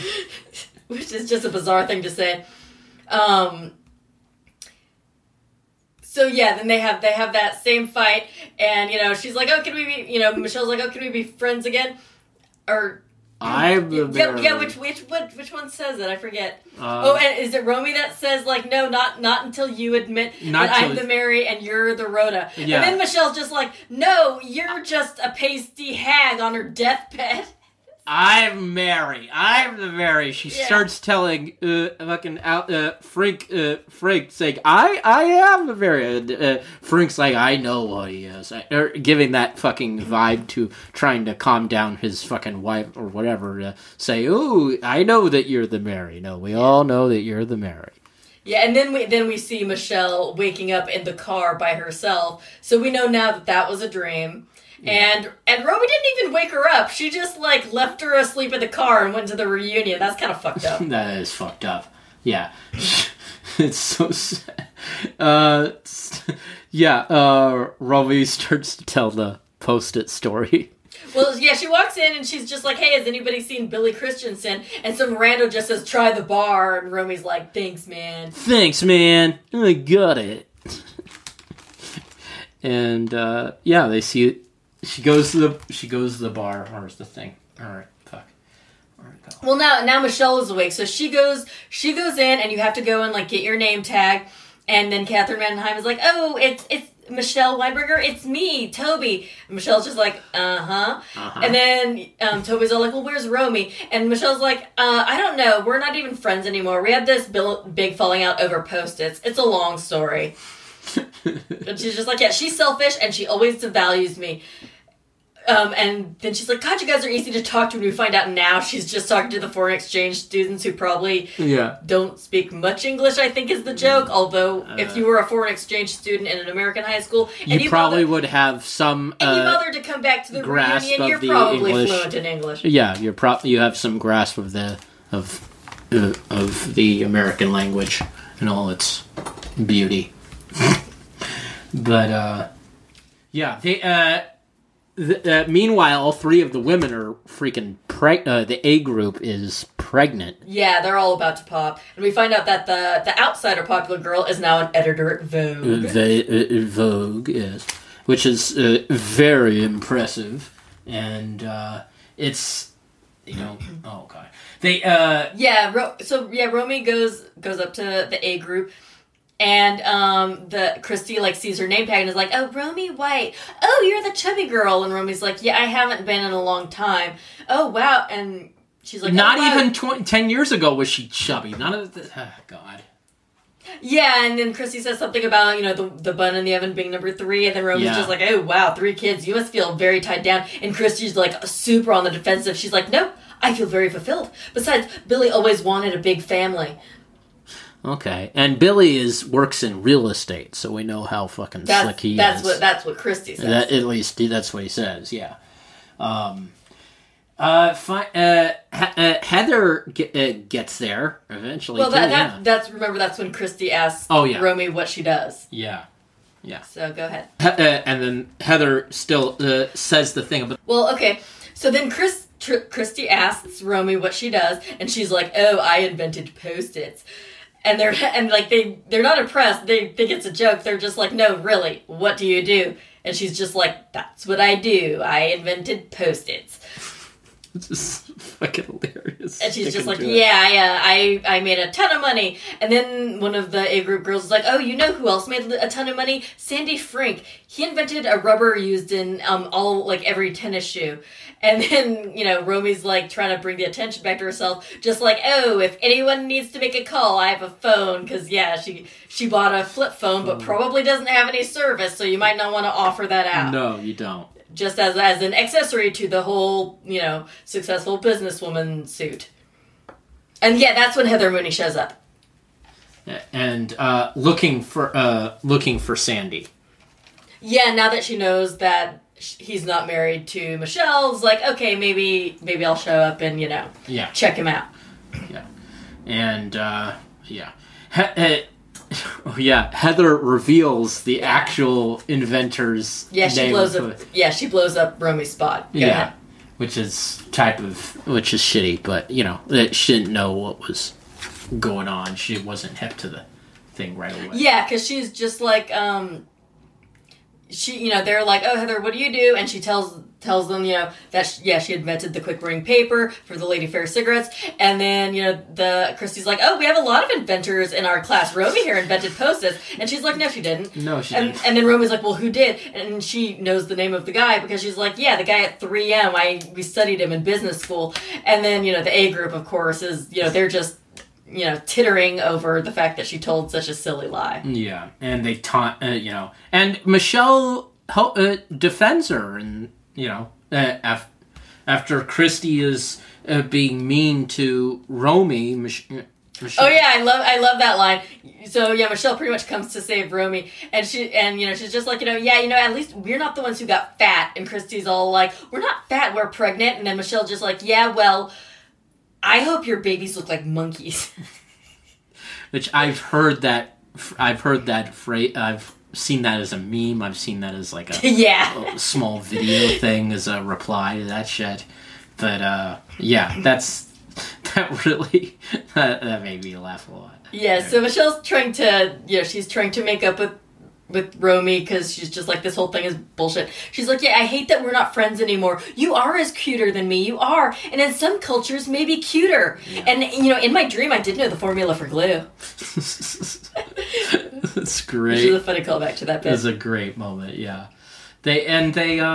They decide, hey, we should just be ourselves. We're great. We're wonderful. Well, Christy goes on stage, and I don't know if this is like par for the course at a high school reunion. I hope not, because it's really shitty. Because she's like probably the organizer or something, which is why she gets to go on stage. And, she's introducing some of the classmates and their compliments. And then she's like, oh yeah, and then there's Romy and Michele, who said that they invented Post-its. Which is fucking awful to do. I don't know why and you like would want yeah, go ahead. I don't know why you would want to do that to another human being. Because she's a high school mean girl who never grew up and has nothing going on except for having babies. And that's when, Michele, she bails, she's super humiliated. And that's when Michelle's just like, I never knew that we weren't that great in high school because we always had so much fun together. And until you told me, I thought that everything since high school had also been a blast, so I don't know what the fuck. And that's when they decide to just be themselves, She's like, we're gonna go back in there and we're gonna show them what's what, and we're just gonna be ourselves. And then Romy's like, I've never seen you like this before, Michele. You're so bossy and domineering. I like it. And Michelle's like, me too. Yeah, it's really nice. So then they change into these really cute, shiny pink and blue mini dresses. Why am I having trouble remembering what's next? Heather eventually fesses up and is nice and apologizes for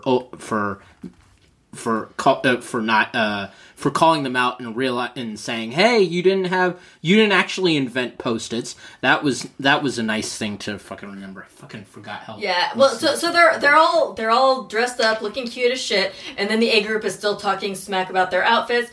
And, Romy goes up to Christy and says, why are you such a nasty bitch? I don't care if you don't like us, because we don't like you. You're a bad person with an ugly heart, I don't give a flying fuck what you think. Yeah. Yeah, that's when Christy talks some shits about how they look ridiculous, and then the, Vogue editor chick says, like, no, they're actually really not that bad. They have good lines, and, blah, blah, blah, blah, blah.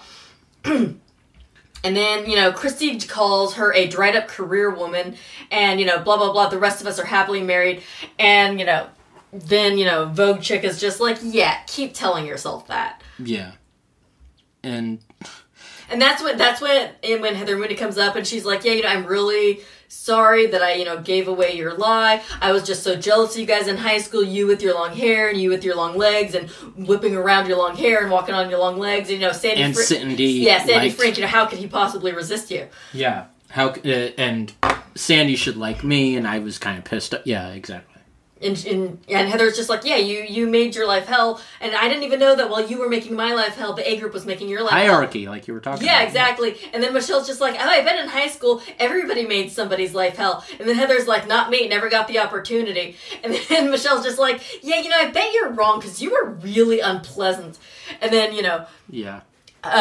Toby, she comes up and she's like, oh, Heather, would you please sign my yearbook? And please don't tell me to fuck off, because that really hurts my feelings. And then that's when Heather gets kind of a light bulb, like, I hurt your feelings in high school. I had that power?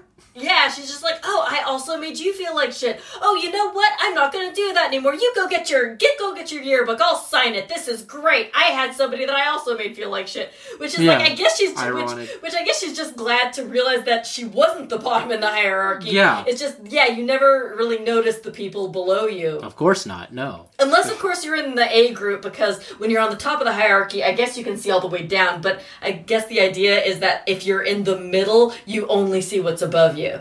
Yeah. And you don't see what's below you. You don't really want to look at your own. Because, if you're not on top, you feel like you're on the bottom. Which can make sense in a high school way of thinking. Yeah. Exactly. Oh, that's when Sandy Frank lands in his helicopter. Toby comes in and tells everybody that. And Heather gets I love how she gets super excited, like, oh my god, Sandy Frank is here and he's single. Yeah.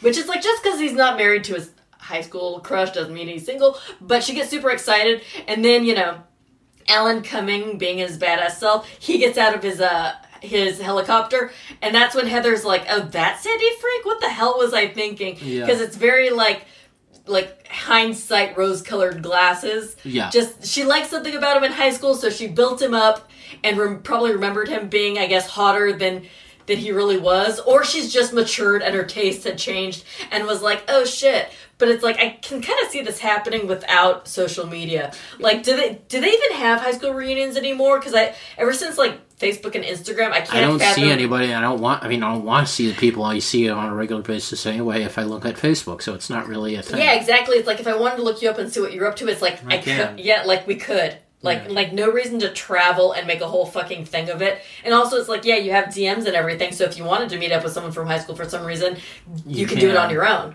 Which I guess theoretically with telephones you always could have, but you wouldn't think to. I don't know. Yeah. Anyway. I never got the nostalgia about that. Yeah.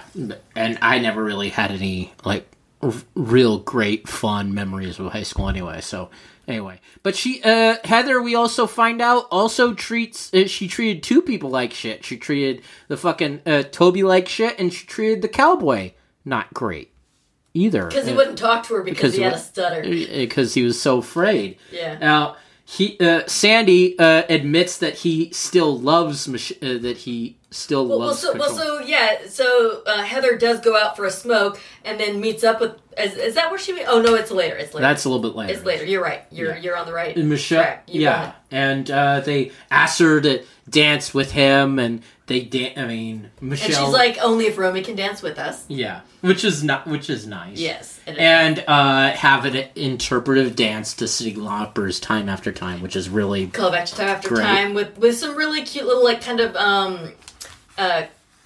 modern dance choreo, and I like how the girls are barefoot there. I wonder, they were wearing such gnarly shoes, I bet, that they couldn't do this little dance. I don't know if you would want to do any sort of fucking dancing in those shoes. I mean, other than just like moving your upper body, there isn't really a lot you can do with those types of shoes. But yeah, they're doing some barefoot modern dancing, kind of tiptoeing around, all three of them together, and it's really cute. And that's when Heather rolls her eyes and bails. The dance ends in a tableau. And, that's when Heather's out smoking, and then she sees the Justin Theroux cowboy. Yeah. And also, they do receive a huge applause by the dancing that they're doing. Yeah. Yeah, everybody claps, everybody's into it, because it was a sweet thing, and everybody except the three girls in the A group are kind of over all their high school bitchery. Yeah. And that's when, Heather and the cowboy, they have kind of an interesting conversation. Yeah. Where he's just like, you're right, I was just kind of a redneck jackass. Plus, I only said about 8 words in high school because I had such a bad stutter. And she's like, oh, that's why you wouldn't talk to me. Oh, yeah. Well, that makes sense. It's like, not because you were an asshole, it's because you were embarrassed. Oh, so they're kind of gaining a little insight on each other. And then they go to some random place and just hardcore make out, which we see later. And and Billy is not what they brought him up to be. He's an overweight alcoholic now, and he is not a great dude. He's kind of fucking disgusting. Oh yeah, Sandy and the girls go out to bail in his chopper, and they find Billy puking in the bushes. Yeah, and that's when Romy's like, "Oh, Billy Christensen," and he's just like, "Oh yeah, hey, weren't you guys totally in love with me in high school?" And Michelle's like, she was." And then he hits on Romy, and he's like, "Well, you want to get a room?" And Romy's like, "But you're married," and he's like, "Well, yeah, but to Christy," and he's like. He's like, yeah, you know, I work, you know, working for Christy's father. Yeah, I work for her dad. And he's like, he admits he doesn't even know if the latest kid is even his, which is fucking dark. Yeah. And Romy says, okay, go ahead, get that room. But then they all get in the chopper anyway. And they go, and they say, okay, yeah. And he's like, he's really thinking it's going to happen. And he's like anxious and wanting it. He's drunk as fuck. Yeah. And so, but they fucking leave him and then just go, you know. Yeah, they get in the chopper takes off. Michele and Sandy Freak start making out. And, they make out a little bit before they get on the chopper. Yeah. And Michelle's just like, I'm so glad you didn't bring your notebook with you, which is a callback that he would always have his notebook around Michele because he would get a boner. Yeah. So it's like they're making out and he has a boner, so we get that joke. Yeah. Then Christy, she comes out of the reunion asking, you know, yelling for Billy. She doesn't know where he is because he's in some, you know, one of the hotel rooms waiting for Romy, who's not coming. They fly away in the chopper. They find Heather and the cowboy making out in the hills.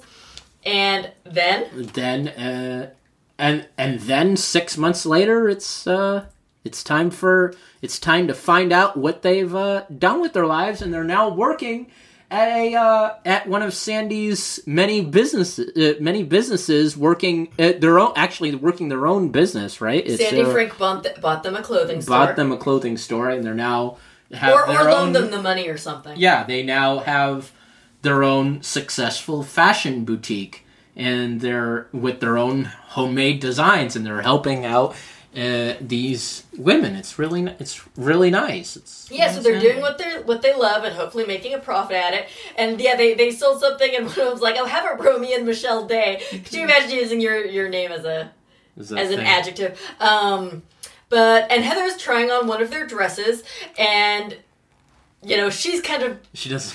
Yeah, she feels super weird about it. She looks okay, but it's not really her. It's not really her style, but she looks fine in it. Yeah, and is it pineapples? Yeah, it's something like that. I think it's pineapples. It's some kind of fruit. I thought it was pineapples, but yeah, it's a nice ending. I like how sweet it was. Yeah. It really kind of warmed my heart. Yeah, you know, Michelle's trying to tell her how cute she looks in the dress, and then Heather's just like, this dress exacerbates the genetic betrayal that is my legacy. And Michelle's just like, okay, I don't even know what you're talking about because of those words, but, you know, she's like, then, you know, Heather's just like, okay, fine, you know, charge it. And Michelle's like, okay, give me the tag and go take it off. And then it's, it's funny because, you know, then Michelle's just like, I feel like I've given birth to a baby girl, but it's like a giant baby girl who smokes and says shit a lot. It's hilarious. It's a hilarious thing. And then Ruby's just like, well, let's fold scarves. And Michelle's like, okay. And then, you know, they're just like, oh, you're the funnest person I know. And Michelle's just like, me too, but with you. So they're just happily folding scarves and, you know, best friends again. And they just get each other, and yeah. It's a happily ever after. It's a nice best friends movie. It's really wonderful. Exactly. Yeah. What were your thoughts about the film overall, my sweet? I loved it. Yeah, I really liked it a lot. I'm glad we have it on DVD. I think it's a wonderful. I'm glad it made up for the first Wives. I don't. It's not. I was making it out to be worse than it is. First Wives Club is fine. It's just not. Doesn't have the rewatchability as the second one. I really love this second one. Anyway, all right. So our last final segment is notes without context. Here we go. All right. Here we go. Venice Beach. Pretty woman really happy with what they let her shop. Great throwing up in public talk at the club. Shitting me? Oh, Janine, put this out, Sandy Frank. I did not deserve a tragedy like you will have the level guess. This is sweet. He's dead, isn't that funny? Ooh, pretty. More high school horseshit. I love the Magic Man. Magnets on the locks. Are we surprised by the relationship? The scones a bit over the peacock. Blow them all up. That funeral hair. Oh, singled out. VH1. Jesus, 16 pounds with the shithead. I'm gonna go get close and say I'm coming okay. Then it's genius special time. Some endangered love. Alan Cumming looks super veiny. Oh my gosh. What? none of this is horrendous. All of this is cringe. 90s, this is 90s chick cinema at its finest. I got a plumpy plumber to do my baby work. Looks like monkeys. I know the Fonda forgiving. I am Shinzo, god of war. That's not true. Idiots, everything awful. Here it is. You get it. What a surprise movie. I would do all of that shit. Fucking stupid, awesome stuff.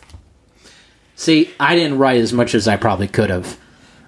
This has been Top Notch Nonsense. I've been Michael, and that's been Miranda. Okay, bye-bye. Toodles.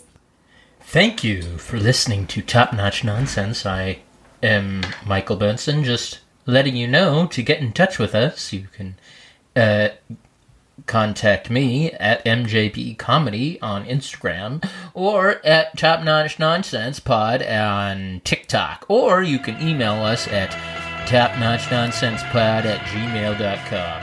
Now, what's next week? Psychotic Visions, Real and Imagined, The Visitor, and The Ninth Configuration. Oh, no! We'll see you then. Goodbye.